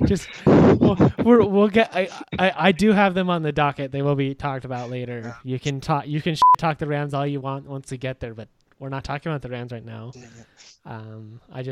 I meant to bring this up earlier, but Thornhill is out for this game, right? I think that's huge.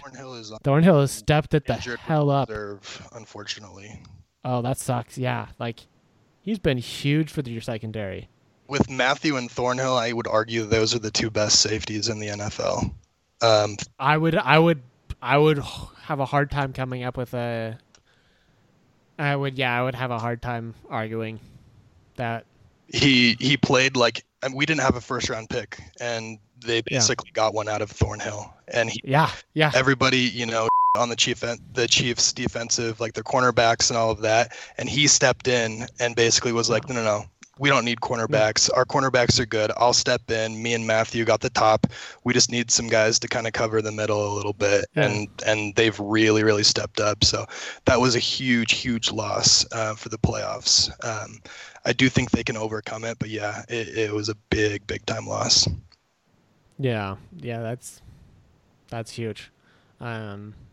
So we'll see how much that plays. I still do have the Chiefs favored. But I do think that plays a factor in that game if it's a shootout. So this is Garoppolo's first playoff game, right? He didn't play in one last year. He was injured. They didn't go to the playoffs last year. What am I talking about? He definitely didn't play in the playoffs for the Patriots. So yeah, this is Garoppolo's first playoff game, which is always a factor. Like, yeah, Garoppolo isn't one that I've worried about his nerves as much, but you always do need to worry about that. And the thing with he's not quite young as much anymore, but still with a young quarterback who's in his first playoff game, I think the biggest thing is they feel this need to make a huge play. Like they need to make a game-winning play. Yeah. And so sometimes they make some throws that they wouldn't have made during the regular season because they want to make that play. So I'll be watching for that. I'm not as worried with Garoppolo as I would with some of the other rookie quarterbacks. I realize he's not really a rookie, but he's barely played any games, so I still don't think he's played 16 games. Well, other than before this year, he hasn't played 16 games, so it's basically his rookie year. But I do have the 49ers winning this game. I do think 7 points is too many points to give the 49ers. I'll be shocked if it isn't lower by the time the game starts. If it is, I do think people are sleeping on the Vikings after that Saints game because I don't think, or maybe people just don't think the Saints are as dominant as I think they are. Or maybe the Saints really weren't as good as I thought they were. Or maybe Breeze is just old and he was tired and it was the end of the season and he just isn't as good as he was during the beginning of the season. I don't know. Yeah. I do agree, though. I think the 49ers do pull it off, but I think it'll be a little bit closer than people expect. Yeah. The Vikings will be in this game unless Kirk Cousins chokes. At this point, I'm not calling for that. I don't think that's going to happen, but it might. But again, the same thing could happen to Garoppolo. It is his first playoff game. He could choke. So just something to watch. I think he's got just as much to prove as Kirk Cousins does. 100%. He was hyped. He was super hyped all throughout his, I guess not his rookie year, but his sophomore year when he was traded. He gets injured. He starts off his career 12-0 for the 49ers or something like that. He has so much hype behind him. And then that all of a sudden people are like, he's not really that good as just the 49ers are good and as Kyle Shanahan's good. And I think he really does want to prove guys, please stop sleeping on me. I'm good. Please don't just claim me as a system quarterback as you have so many other good quarterbacks. But yeah, 49ers win that one. And then the last wild card game, the Seahawks beat the Eagles 17-9. Unfortunately, early in this game, Jadeveon Clowney made, I don't think it was a dirty hit, but it was definitely a nasty hit on Carson Wentz, and he hits him in the back of the head, and he slams his head in the ground. He goes out of the game. Apparently, it's a pretty severe injury from some of the reports I was seeing. He looked pretty out of it. He looked dazed after that on the sidelines. Yeah. It's weird that he played a couple plays after. Yeah. Yeah. You'd think they would have seen that hit and been like, hey, let's check on it. Yeah. It was weird. I do think it came into the fact account where it was like, this is the playoffs. We don't want to pull him and then him be cleared and then there be some controversy or what have you. Like, we want to make sure. And then after a couple plays, they're like, okay, yeah, we need to take a look at him. Like, get him out. In real time, it didn't look that's true. quite as bad. And then you watch it on replay, and then you kind of see, it's actually helmet to helmet, and he gets hit hard into the ground. Yeah. And it kind of like, it makes you kind of see it more, the severity of it. So I think that kind of plays a factor of it too. They may not have seen it for a couple of plays, and they're like, oh, wait, he really does need some help. Yeah. Need something. Yeah, that's true. Because, slowed down, it looked a lot more severe than it did initially. McCown kept the Eagles in this game. Now, I don't know how much of that was just the Seahawks kind of being like, okay, Wentz is out. Like, we got a free win here. Maybe they weren't. I don't know. I just don't want to say, like, with Wentz, 100% they win this game. Like, he's worth 8 points. Mm-hmm. But they're definitely way more competitive in this game with Wentz. Like, he's sure. definitely better than McCown. Like, there's a reason McCown's played for 10 different teams. I think he's really good to have as a backup. I think he's a veteran who knows a lot and can teach a quarterback a lot and can step in for like a regular season game where he's going to be better than nothing. But like, I don't want him starting a playoff game. But you know, it being the Eagles, you just had to have that.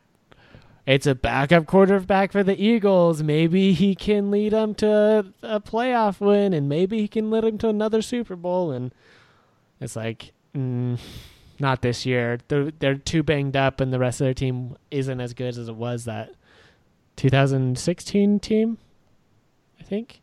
Yeah, sure. Maybe. Something like that. 2015, Whatever. 2016. It's really unfortunate because I do think this game would have been really close with Wentz playing. Yeah, definitely. And it would have been a really good game, but we were kind of cheated out of a game again with Wentz. It's unfortunate for any Eagles fans out there, Logan. Yeah, sucks. Especially like, it's like you have all of these talks about, Wentz is so injury prone, and then it's like, hey, he made it for 16 games. Like, shut up. Yeah, and then this is one first playoff game, he gets knocked out first quarter. Yeah, this type of game, like that type of injury, that's not him just like being weak. Like, you put any quarterback in that tackle and they're done. Yeah. Like, that's not on him. It was a rough hit, like helmet to helmet on one side, and then he just goes immediately face first into the dirt and just like bounces off, and it like looked rough. So the Seahawks do move on to play the Packers. The Packers are favored by 4. I think that's pretty fair. The Packers really lucked out that the Vikings upset the Saints. Yeah. Because if it had gotten predicted, they would be playing the Saints this week. And I mean, maybe I'm just sleeping on the Vikings, but I would way rather play the Vikings than play the Saints. Even after what happened last week. But I don't know. Maybe not. But I do think the Packers are able to beat the Seahawks. I might have a different story if Carson was playing.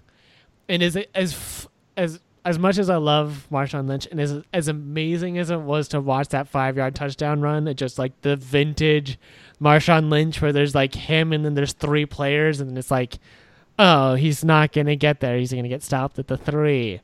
And then all of a sudden he's in the end zone and you're just like, crazy dive. How did you carry, like, yeah. amazing. Yeah. But he again, like 90 to 95 yards of the field, I'd rather have Carson. I don't know. Lynch is good if you want to punch it, on the 5-10, if you got first and goal, or you got, Yeah, if you're on the 1, there's almost nobody I'd rather give the ball to Marshawn Lynch. I don't know I would give the ball to anybody other than Marshawn Lynch if I had the ball on the 1. Probably wouldn't do a pass play either. No, I'd probably not throw a pass play ever. Ever. Ever, ever, ever, ever, ever, ever, ever, ever, ever. Ever. Oh my God. The Patriots. Our buddy Thomas texted us this week and said the best thing is now knowing the Patriots have no shot of winning the Super Bowl. It's a because good relief. Every year it's like, even if the Patriots have like a 9-7 season, which I don't think they've had, but even if they had a 9-7 season and are in the playoffs, you're like, it's still the Patriots. Like, you still have to worry about them winning. And so once they're out, it's like, oh, good. You can finally talk about Ravens versus Chiefs instead of having to be like, well, what about the Patriots? It's like, well, they got knocked out. So. Well, the best part about that is it's almost like the changing of the guard too, because the AFC since 2003 has only seen 4 quarterbacks win, and it's Brady, Roethlisberger, Peyton Manning, and once Joe Flacco.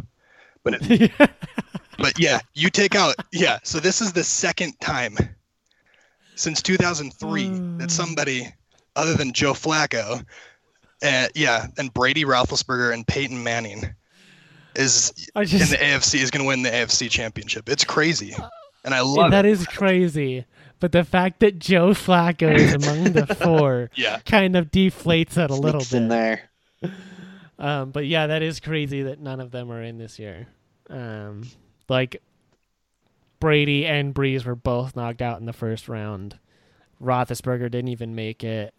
And Flacco didn't even start week 16 or 17 or 15. Yeah. It's cool. He got injured, but yeah. I don't care. Didn't play. No, it's honestly Drew. I mean, it wasn't Lock like is an improvement. Yeah, I mean, you saw what they did in that game against the Chiefs. I don't know. I'm excited to watch Drew Lock progress. That's all I'll say. I'm not gonna overhype him at this point. I think we saw, I don't want to get Doom Minshew mania and then realize okay, Minshew's all right, but he's not like franchise quarterback worthy yet. He better be. I love. I would love it so much. I want him to be. Mm-hmm. I want him to be a great quarterback. But I didn't see it the last 5 weeks. If you're since they benched Foles. If you're familiar with the NBA, he reminds me of Jeremy Lin and Linsanity. Yeah, he's He's the Jeremy Lin of the NFL is Gardner Minshew. Listen, if it's not a Jazz player, there's a 95% chance I haven't heard of the player. But even I have heard of Linsanity. I almost feel like Fitzmagic is almost Linsanity. Except for I don't think similar. A little bit. I don't think people take Ryan Fitzpatrick as seriously as Jeremy Lin. People thought Jeremy Lin is the next All-Star. Maybe Jeremy Lin the next LeBron James? Right. It was like that. People said that. That month. People asked that question. Incredible. Yeah. Is he the next LeBron James when LeBron James was still in the NBA and killing it? And it's it's not that great. But yeah, that is a great example. So that's kind of. So I guess did you say? Do you have the Packers winning this one?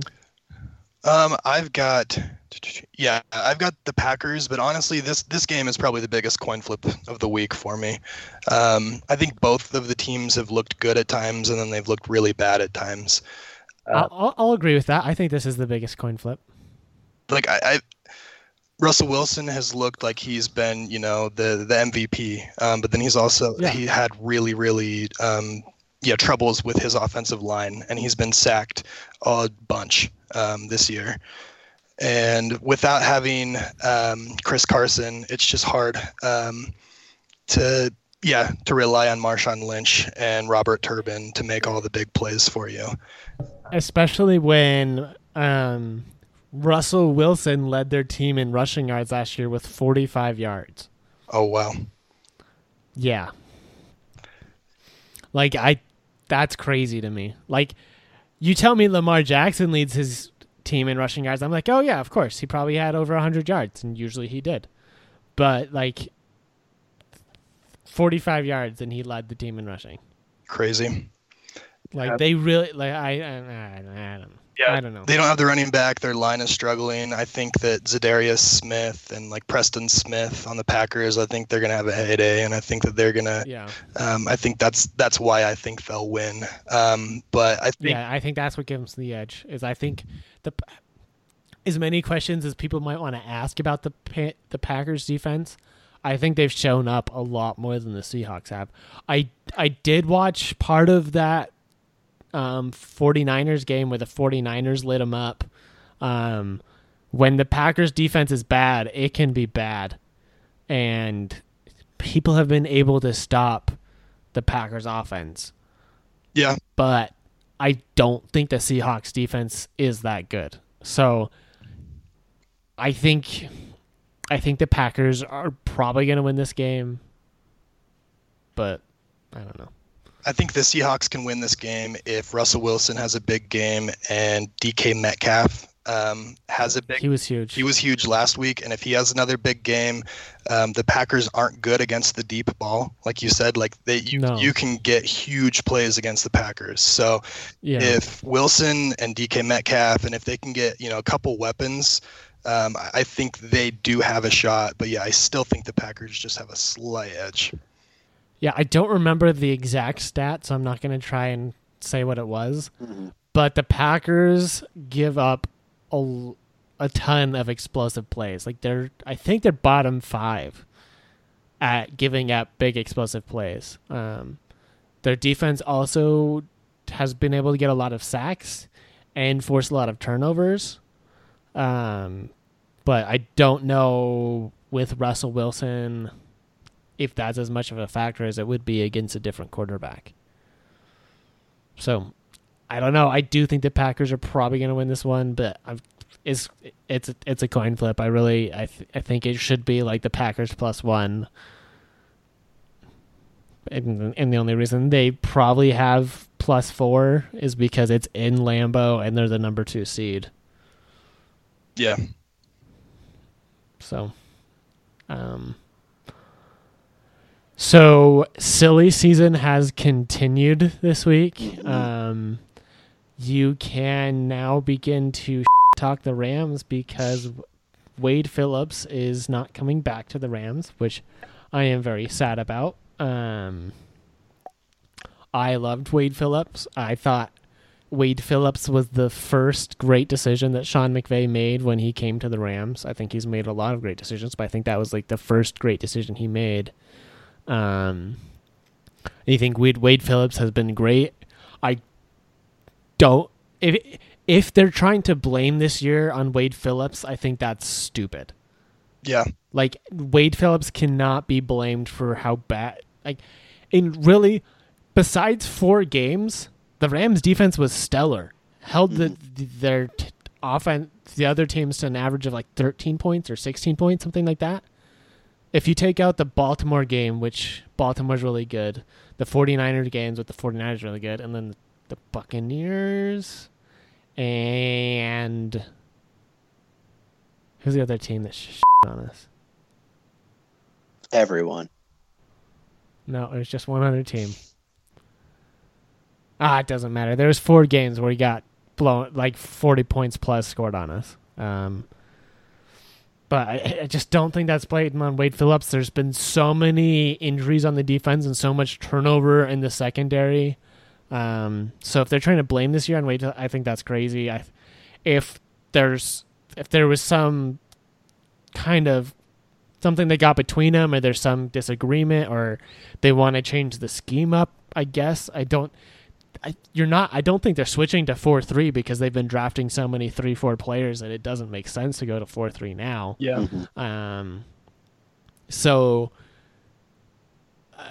I don't know. I don't know who they're going to get. So I'm pitching it right now. It's never going to happen. This is the dreamland of Alex, the dream defensive coordinator that the Rams could land in the offseason. You guessed it, Bill Belichick. Oh, yeah, that's totally happening. No. Totally going to happen. Never. But you're also in agreement that would be the greatest move that the Rams could ever make, right? I mean, yeah, that's the dream. That would be a cool duo. He's never going to do it, but again, dream. Like, if I had 3 wishes right now, I might find a way to fit that into the first one. More likely, they are going to hire Aubrey Pleasant, the cornerbacks coach. He's been really good. There's been talks in the organization, and apparently Aubrey Pleasant is the favorite. Well, there's a couple other people that might be up for it. Talks are that the Eagles aren't bringing Jim Schwartz back, I guess. I don't know why. I think he's been great. I would love to have Jim Schwartz at the Rams, so if the Eagles don't want him, I'll take him. But if not, I do think Aubrey Pleasant would be great, and I think giving somebody an opportunity who's really young is something that Sean McVay might be willing to do. So we'll see. The one thing that somebody mentioned on Twitter that as soon as I heard it, it kind of made this worse. We let Marcus Peters go because he didn't fit Wade Phillips' scheme. He went to the Ravens, who he does fit their scheme, and he has looked stellar. Yeah. Did he get All-Pro, or was he like runner-up All-Pro? I think he got an All-Pro. I didn't see. Maybe it was he deserved. Maybe it was maybe it was the flex, but he got All-Pro. Since being traded, he's played lights out. Yeah, so like it just makes it that much worse if now we could have gotten a defensive coordinator that could have worked with Marcus Peters, because it's not 3-4 that Marcus Peters doesn't fit with. It's man versus zone that he didn't fit with. If we could get a defensive coordinator that can make him fit, Jalen Ramsey makes the Jalen Ramsey deal looks a lot worse. Because if we could have kept Marcus Peters instead of giving up 2 firsts for Jalen Ramsey, who's been decent, we haven't heard his name much, so he must have been pretty good. He's been middle of the pack. Like he's been top middle. Yeah, he's okay. He had his first interception in week 16 and his only interception. But I think it's unfair to judge how good he's going to be in the defense in 8 games. Assuming he's coming back. Yeah. If he doesn't come back, this is going to look really bad. Apparently, he's not going to fight if they do the 5th-year deal. So I think they can at least afford that. Oh, good. I was going to say, if the Rams traded all of that just to see Ramsey walk away in free agency, that will go down as one of the worst decisions in NFL free agent history. Yeah, so apparently the word that came out was that part of the deal that they made with getting Ramsey is Ramsey said, I will, if you guys don't extend me and only take my 5th-year option next year, I will play all year. I won't fight. I won't hold out. I won't do anything. That was kind of this agreement they had beforehand. So they're supposedly guaranteed another year with Ramsey, whether they extend him or only use the 5th-year deal. And I don't think the 5th-year deal for where he was drafted is super expensive. That's good because you're going to be in cap hell for the next little while. So people keep talking about cap hell, and right now it does look like we are in cap hell. I tweeted this. The only reason I'm not panicking yet is because we have Les Snead and Sean McVay. Like, if we had a worse organization, I'd be scared shitless because we have so many players that are going into free agency and so little cap space, and the contracts that we made have not paid off. When this offseason is over, if it looks the same, then I'll start panicking. But I think Les Snead will be able to maneuver things and put up a good team for next year. I think the Rams have shown that they're willing to make moves in free agency. So I'll say this. We have 4 huge players that you asked me about this week who we're going to leave. We have Brockers, we have Fowler, Littleton, and who's the 4th? I think I probably included Ramsey in that. Oh, I think you did include Ramsey. Yeah, you did include Ramsey. Fowler, Littleton, Brockers, and Ramsey. Okay, so yeah, the 4th one is Ramsey. We talked about him. So Fowler, Littleton, and Brockers. I think you let Brockers and Fowler go in free agency. As much as I'd like to bring Fowler back, I think he's done really well for us this year. I think a lot of defensive ends are going to look really good when they're playing opposite Aaron Donald. Like, Aaron Donald takes so much pressure off you. Like, if Dante Fowler is the number 1 defensive end on a team, or the number 1 threat on defensive line on the team, to the point where he's getting double teamed even half as much as Aaron Donald, I don't think he's a threat. Honestly, like, I think he's easily handled if he's the number 1 threat on the defense. Like, I think he really thrives off the fact that Aaron Donald is taking so much pressure off him. So I don't mind. I think there's a lot of defensive ends this year in the draft. I might be wrong, but I'm thinking there's a lot of defensive ends in this draft. So I don't mind drafting anybody as a defensive end or going after some second-tier defensive end player who I think will be elevated by by Donald. Brockers, a lot of people don't like Brockers for some reason and think he's really bad. And if you only watch pass plays, you might be right. I don't think he's really good at rushing the passer, but not a lot of players on the inside are good at rushing the passer. Like, besides, like, a few elite players, like, that's not normally what they're good. Like, interior defensive linemen are mostly there for the pass rush. The pass rush. Rushing defense. Sorry, not pass rush. I can't say rush. Pass rush. Jesus. But the run defense, I mean, and Brockers is huge for a run defense. But I don't think he's going to be worth the contract he's going to demand, and I think we can find somebody else to fit there. Oh my gosh. Now I'm going to forget your name. Oh no, I look like a terrible fan. Oh no. Oh, Todd Gurley. You got it. I couldn't think of Todd Gurley. I guarantee Sebastian Joseph Day. That's who it is. Oh, that was the name you forgot? Oh, how do you forget that one? Tip of my tongue. And then there's a couple. Tanzel Smart has looked good this year as well. I'm not worried about Brockers leaving. And then I pay Littleton. I think he's huge on our defense. I think he's going to be worth every single penny he's going to demand.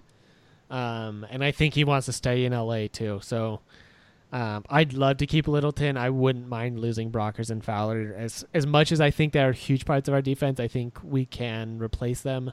Whereas Littleton is going to be very hard to replace with as much cap space as we have. I think we're going to be able to get a better deal on him than most any other linebacker that's going to be available. I think we're going to be fine. As long as so one last thing about the Rams, and then we can move on. Well, actually, I'll let you talk the Rams for a little bit if you want. But Rams insider tweeted after the 49ers game and said, the Rams either need to go back to making Todd Gurley a featured part of this offense, or they need to get rid of him. Because he's not, unless he's a featured part of this offense, he is not worth the money we're paying him. Yeah, I agree. Like, I love Todd Gurley, and I really hope we can go back to even half the production he was able to put up. Like, if he can put up numbers like he did 4, 5, 6 games this year, I'm fine. Like, if he can do that for a full 16 games, great. But he really only showed that for the last 4 or 5 games. So, like, they really either need to say either Todd Gurley needs to get 20 to 25 carries most every game, or you need to somehow get rid of him.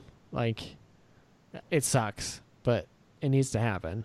They do need to make him more of a key part of the offense for how much money you're putting towards one player. Like, you need to make that a huge part of your offense. Otherwise, you try to get rid of him. You try to trade him, do whatever you can. Yeah.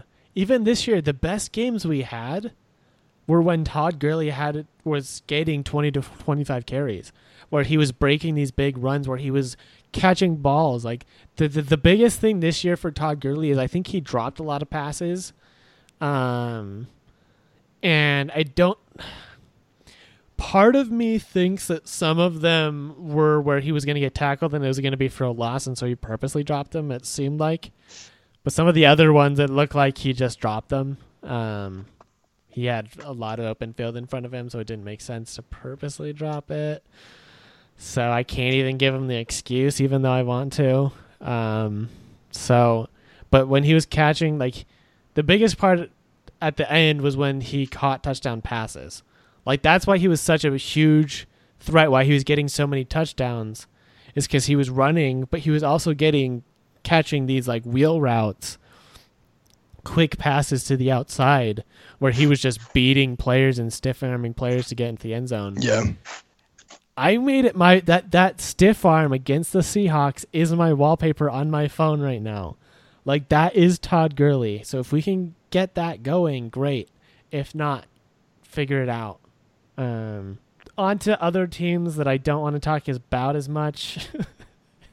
All right. I'm just kidding. First, the Giants were in talks first. I heard they were really interested in Matt Rule, but the Panthers flew out to see Matt Rule while the Giants wanted him to go to him, and that was a huge thing. Mm-hmm. Panthers hired Matt Rule and kind of stole him away from the Giants, apparently. And so there was a bunch of other people in talks. And they ended up hiring the Patriots wide receiver and special teams coach, Joe Judge. Yeah. Which all I know is apparently Bill Belichick has been grooming him to become a head coach at some point, and so he has that going for him. But there's so many other candidates that have shown that people have called Eric Bieniemy not getting the job there a snub.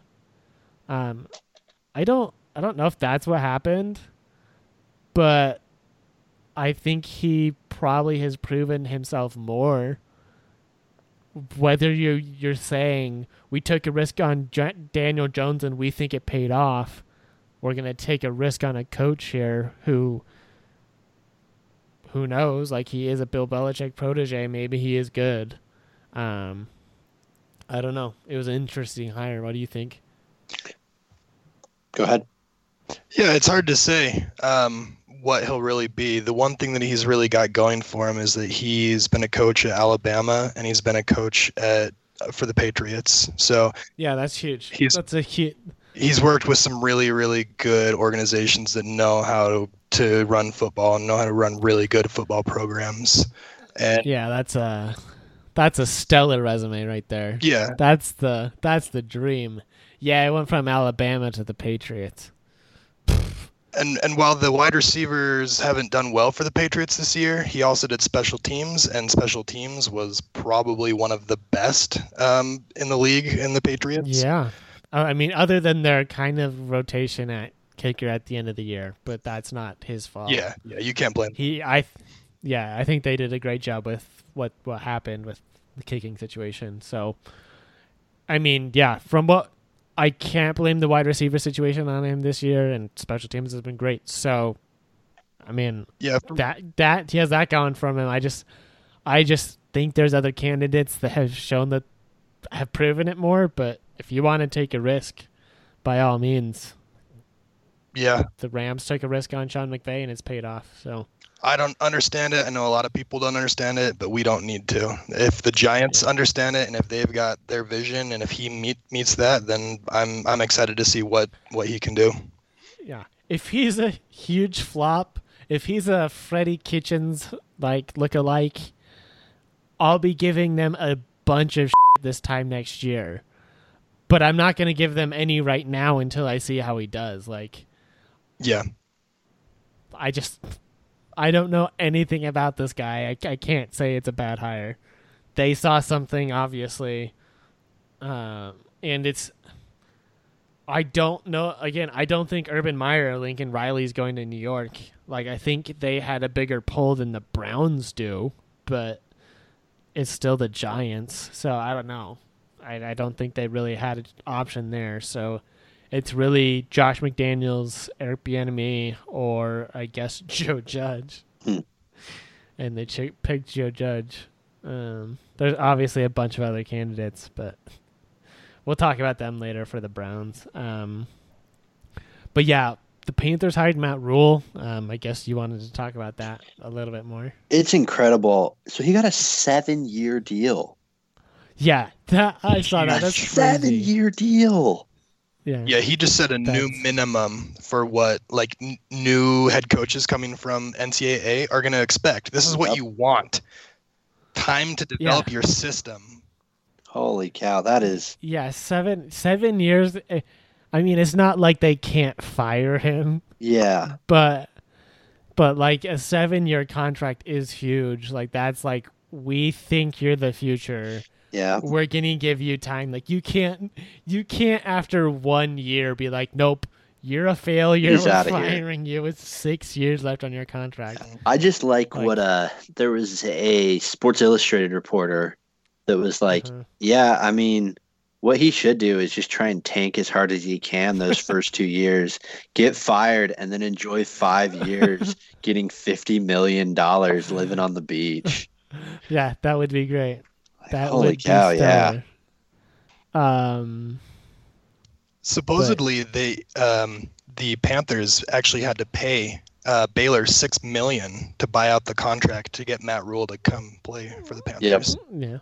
Yeah, but $6 million to them is pocket change. It'll do a lot for Baylor, though. I mean, I'm sure they're excited. That is huge for Baylor if they can get a coach that's as good as Matt Rule, because I do think Matt Rule has turned Baylor into a basketball-only university, really. They weren't really playoff contenders this year, but they were at least we have to talk about Baylor being a playoff contender until they weren't. Yeah. Yeah. Yeah, I totally agree. Yeah. But, I mean, they were he was coach for a top 10 team that, I mean, I think they were 2 or 3 wins when he took over, something like that. Yeah, I mean, it was a super good turnaround by him. I'm impressed by him. I think he's a good coach. I don't know if he's good enough for the deal that they're giving him, but hey, you're worth what the market will pay, so. Yeah, well, I mean, and we've seen NCAA coaches come to the NFL and it not work, so I think that is huge. I think if you had told me that the Cowboys had given Mike McCarthy a 7-year deal, again, I still think that would have been crazy, but at least it would have been at least he's an NFL head coach experience. He knows how to do this. Yeah. I mean, just what I always think about is Nick Saban failed in the NFL. Yeah. It's not a guarantee anyone's going to succeed. It's not you never know what is actually going to work. So obviously that means that Nick Saban is only succeeding because he has the best recruiting class every year and all of that, right? He's just not a very good coach. He just sucks off the Alabama's teat. Yeah. As it were. I mean. Okay. Yeah, sure. That's what we're saying. Okay. I just wanted to make sure that's what we were saying. All right. So yeah, the Cowboys hired Mike McCarthy, which I had Mike McCarthy favored for the Browns job. I think I talked about that last week. You mentioned it to me at some point. I don't know when. And then sometime last week, I heard that Mike McCarthy was interviewing for the Cowboys job, and I was like, well, yeah, of course you have to. Like, he's really the only head coach NFL head coach that has experience as an NFL head coach. Like, you have to interview him, but I didn't see him getting the job. And then all of a sudden I hear that he's sleeping over at Jerry Jones after the initial interview for the second interview the next day. I was like, weird. Oh, that is weird. That is the word I would use. Weird. Maybe, yeah, just weird. Jerry Jones slumber party. Yeah, so weird. How many? Never mind. I don't want to picture the illicit things that might have happened in that house. I just, they're old men and went to sleep early. Yep, that's it. So they came out afterwards when everyone was questioning why Mike McCarthy, and they said, we wanted somebody with NFL head coach experience. It's like, okay, so you wanted Mike McCarthy because after Ron Rivera's gone, no one else is there. Yeah, that's it. That's all that's left. And can we just talk about the whole Jason Garrett not fired But situation? he gave permission to do that also. Yeah, I mean, that is a part of it. So we hear initially Jerry Jones is having a meeting with Jason Garrett. And everyone's like, okay, here we go. Jason Garrett's getting fired. Then we hear nothing happened at the meeting. They set a second meeting on Thursday. And everyone's like, okay, they're family. He's been the coach for a very long time.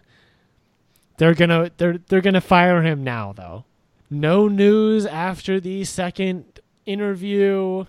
However, we are hearing that they are interviewing other head coaches.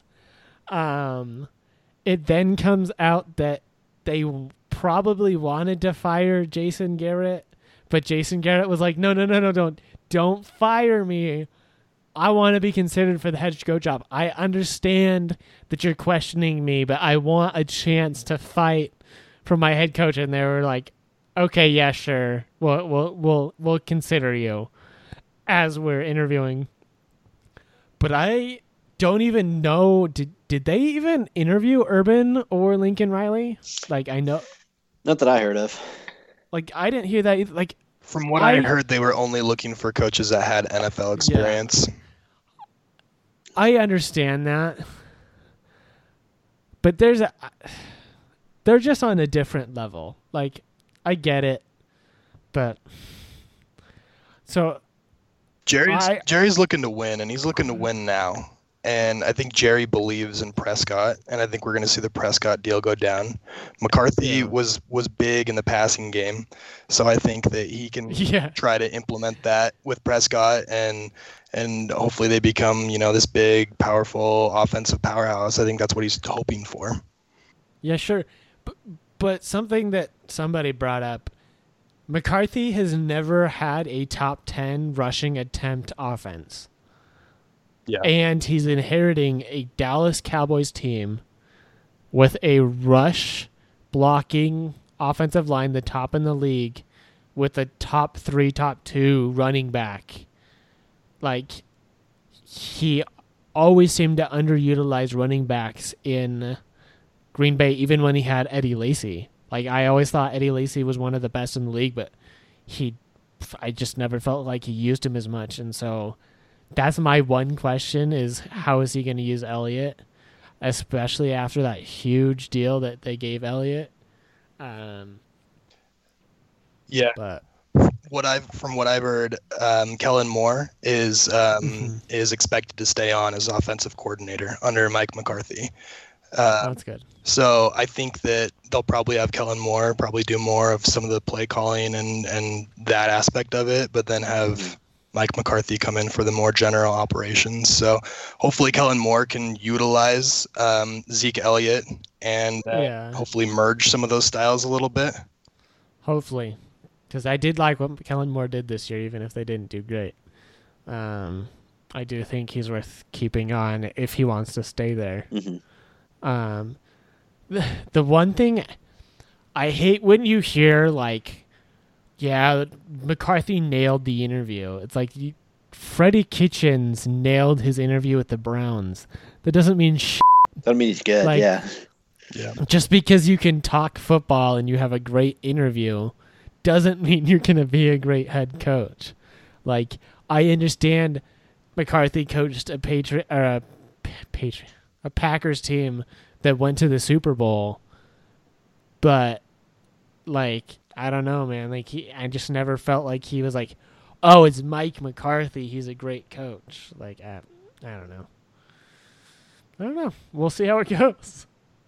I mean, I'm not very optimistic about this one. I'm going to be honest with you. Like, I do think he is a decent head coach, but I don't think he's going to all of a sudden turn around the Dallas Cowboys, and the Dallas Cowboys are going to all of a sudden go to like a NFC favorite every year, and it's going to be like, yeah, you're going to be fighting for your division like always, but I don't think all of a sudden you're going to go to a top team in the league with Mike McCarthy. Like, I just think, I don't know. I don't know if Lincoln Riley was even interested in the job, but if he was, like, I would have at least given him an interview, even if I'm looking for NFL head coaches. I get that, but Lincoln, I don't know. I don't know. Lincoln Riley has shown that he can make quarterbacks amazing. Like, I think he made Baker Mayfield look better than he is. So, like, where you're sitting here with Dak Prescott, where it's like, he's good and he's shown that he can be a really good, but he's just never been like this elite quarterback. I think it's worth giving Lincoln Riley a shot to bring that out of Dak, especially when you're probably going to have to pay him at least $35 million this offseason.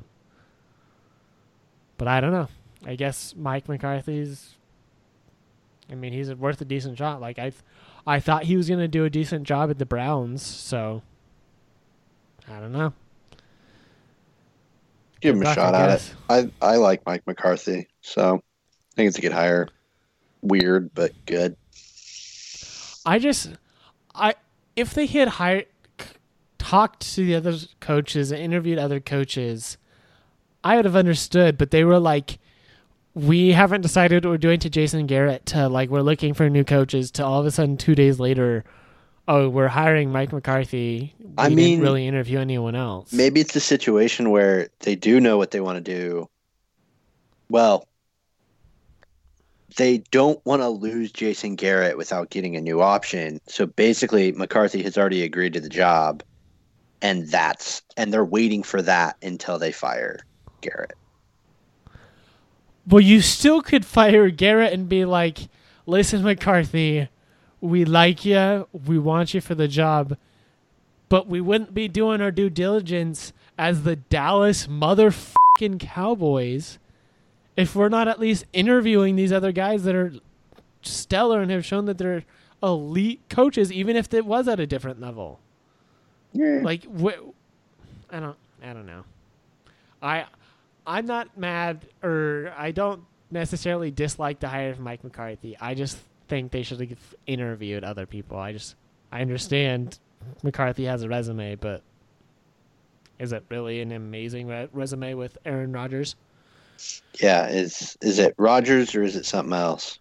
Yeah, yeah, exactly. Because with how talented Aaron Rodgers is, we expected more than one championship, or at least in more than one Super Bowl. Is that on Aaron or is that on Mike McCarthy? That's my question. And I think it's more on Mike McCarthy. But I don't know. It's not like Aaron Rodgers has looked stellar this year without him, so I don't know. The Browns still haven't hired a coach, which I respect. I mean, it sucks that maybe the two, like I really thought Ron Rivera and Mike McCarthy were the two best options for the Browns, and they were snatched up. So your list was longer than mine. So do you want to share your list of? I think you had 7 names. Yeah. So from just looking at the Browns Twitter account, I looked at who they actually had, said that they interviewed and then who they had scheduled. So they've looked at Greg Roman, offensive coordinator from the Ravens. Eric Bieniemy has come in for an interview, the offensive coordinator from the Chiefs. I like that. Yeah. Robert Saleh from the defensive coordinator from the 49ers. Okay.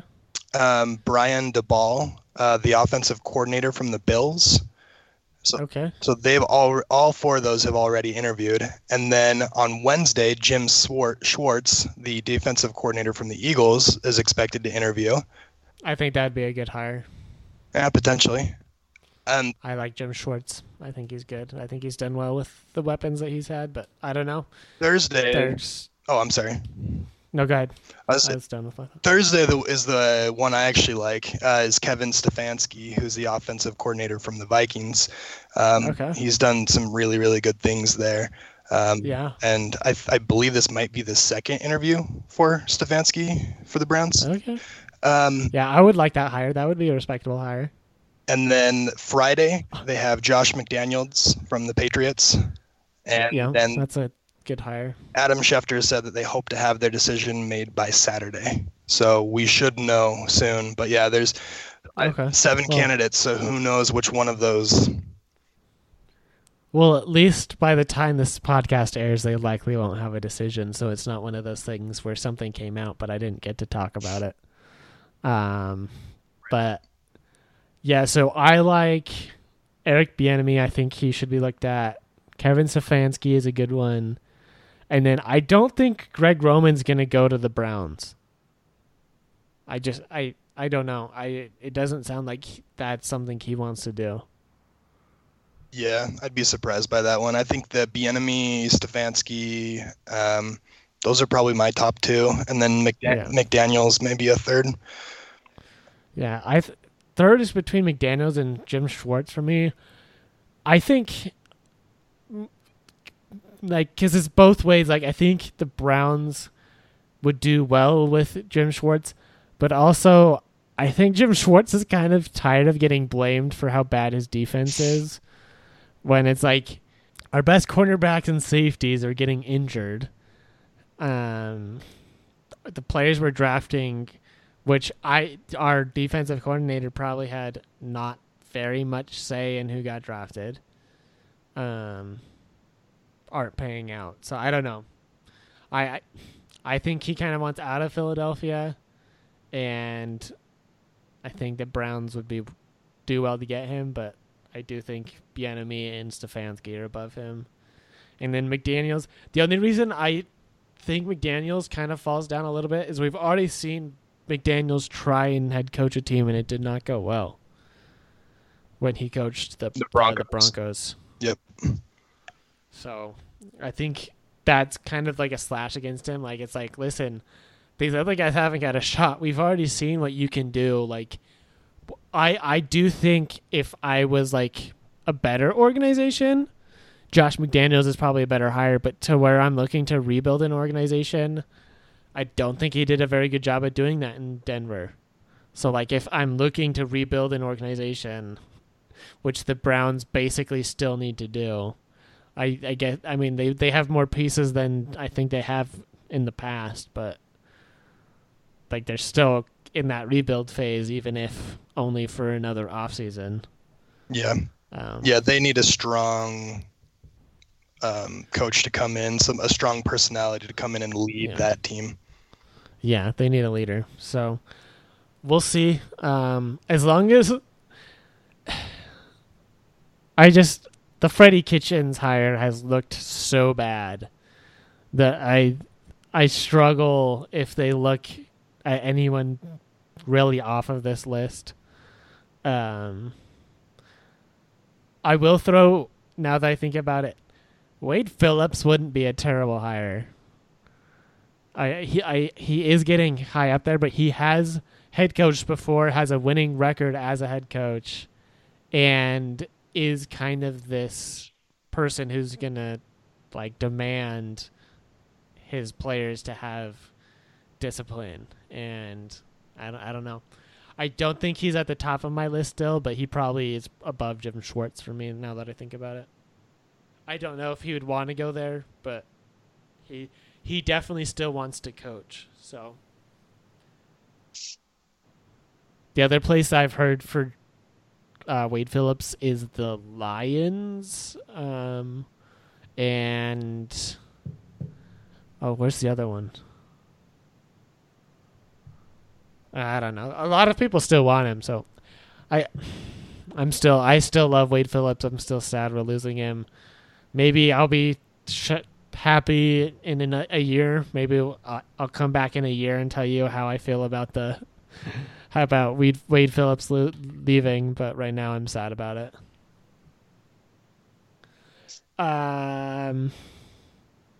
There's something else we wanted to talk about. Do we still have time? We probably don't have time. We probably don't have time. You're right. It's the preview of the Titans-Ravens.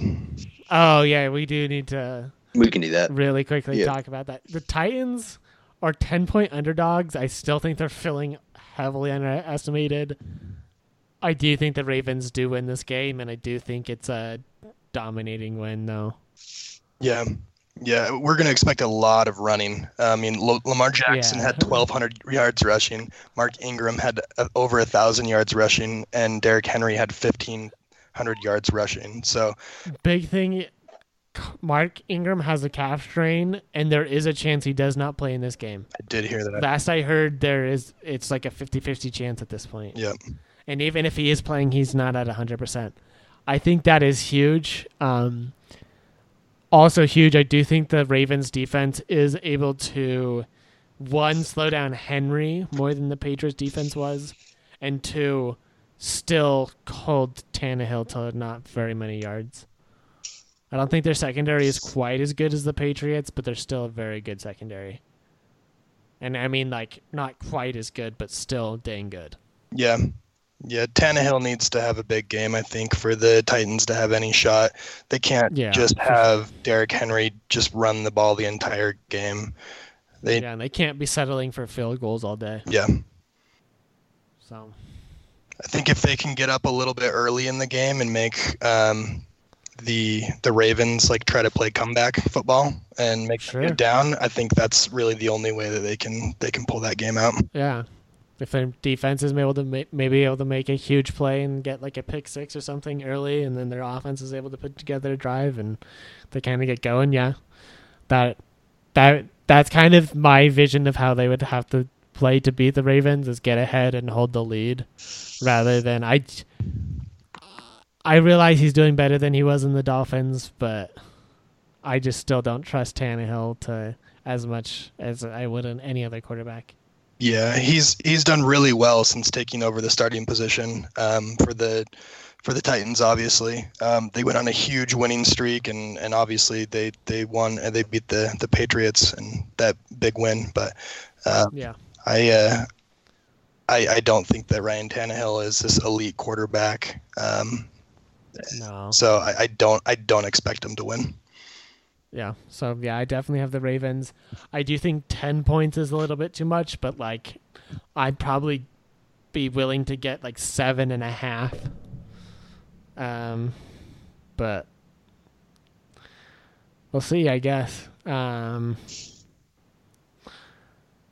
that's we've gotten a little bit over time here. Just a little. I'm gonna title this one, maybe listen to this at 1.5 speed. I'm not gonna lie, I listen to ours in 1.2 speed. I listen to all podcasts in 1.2. So I do too. When I edit ours, I'm usually listening at 1.7. Oh, Okay. wow. So everyone's like, Yeah. Yeah, to the point where occasionally I have to go and listen back slow-mo because I can't quite realize if I say something like or slit or what have you. Probably should end the podcast, though. So thanks for listening, and we will see you next week to preview the conference championships. Dope.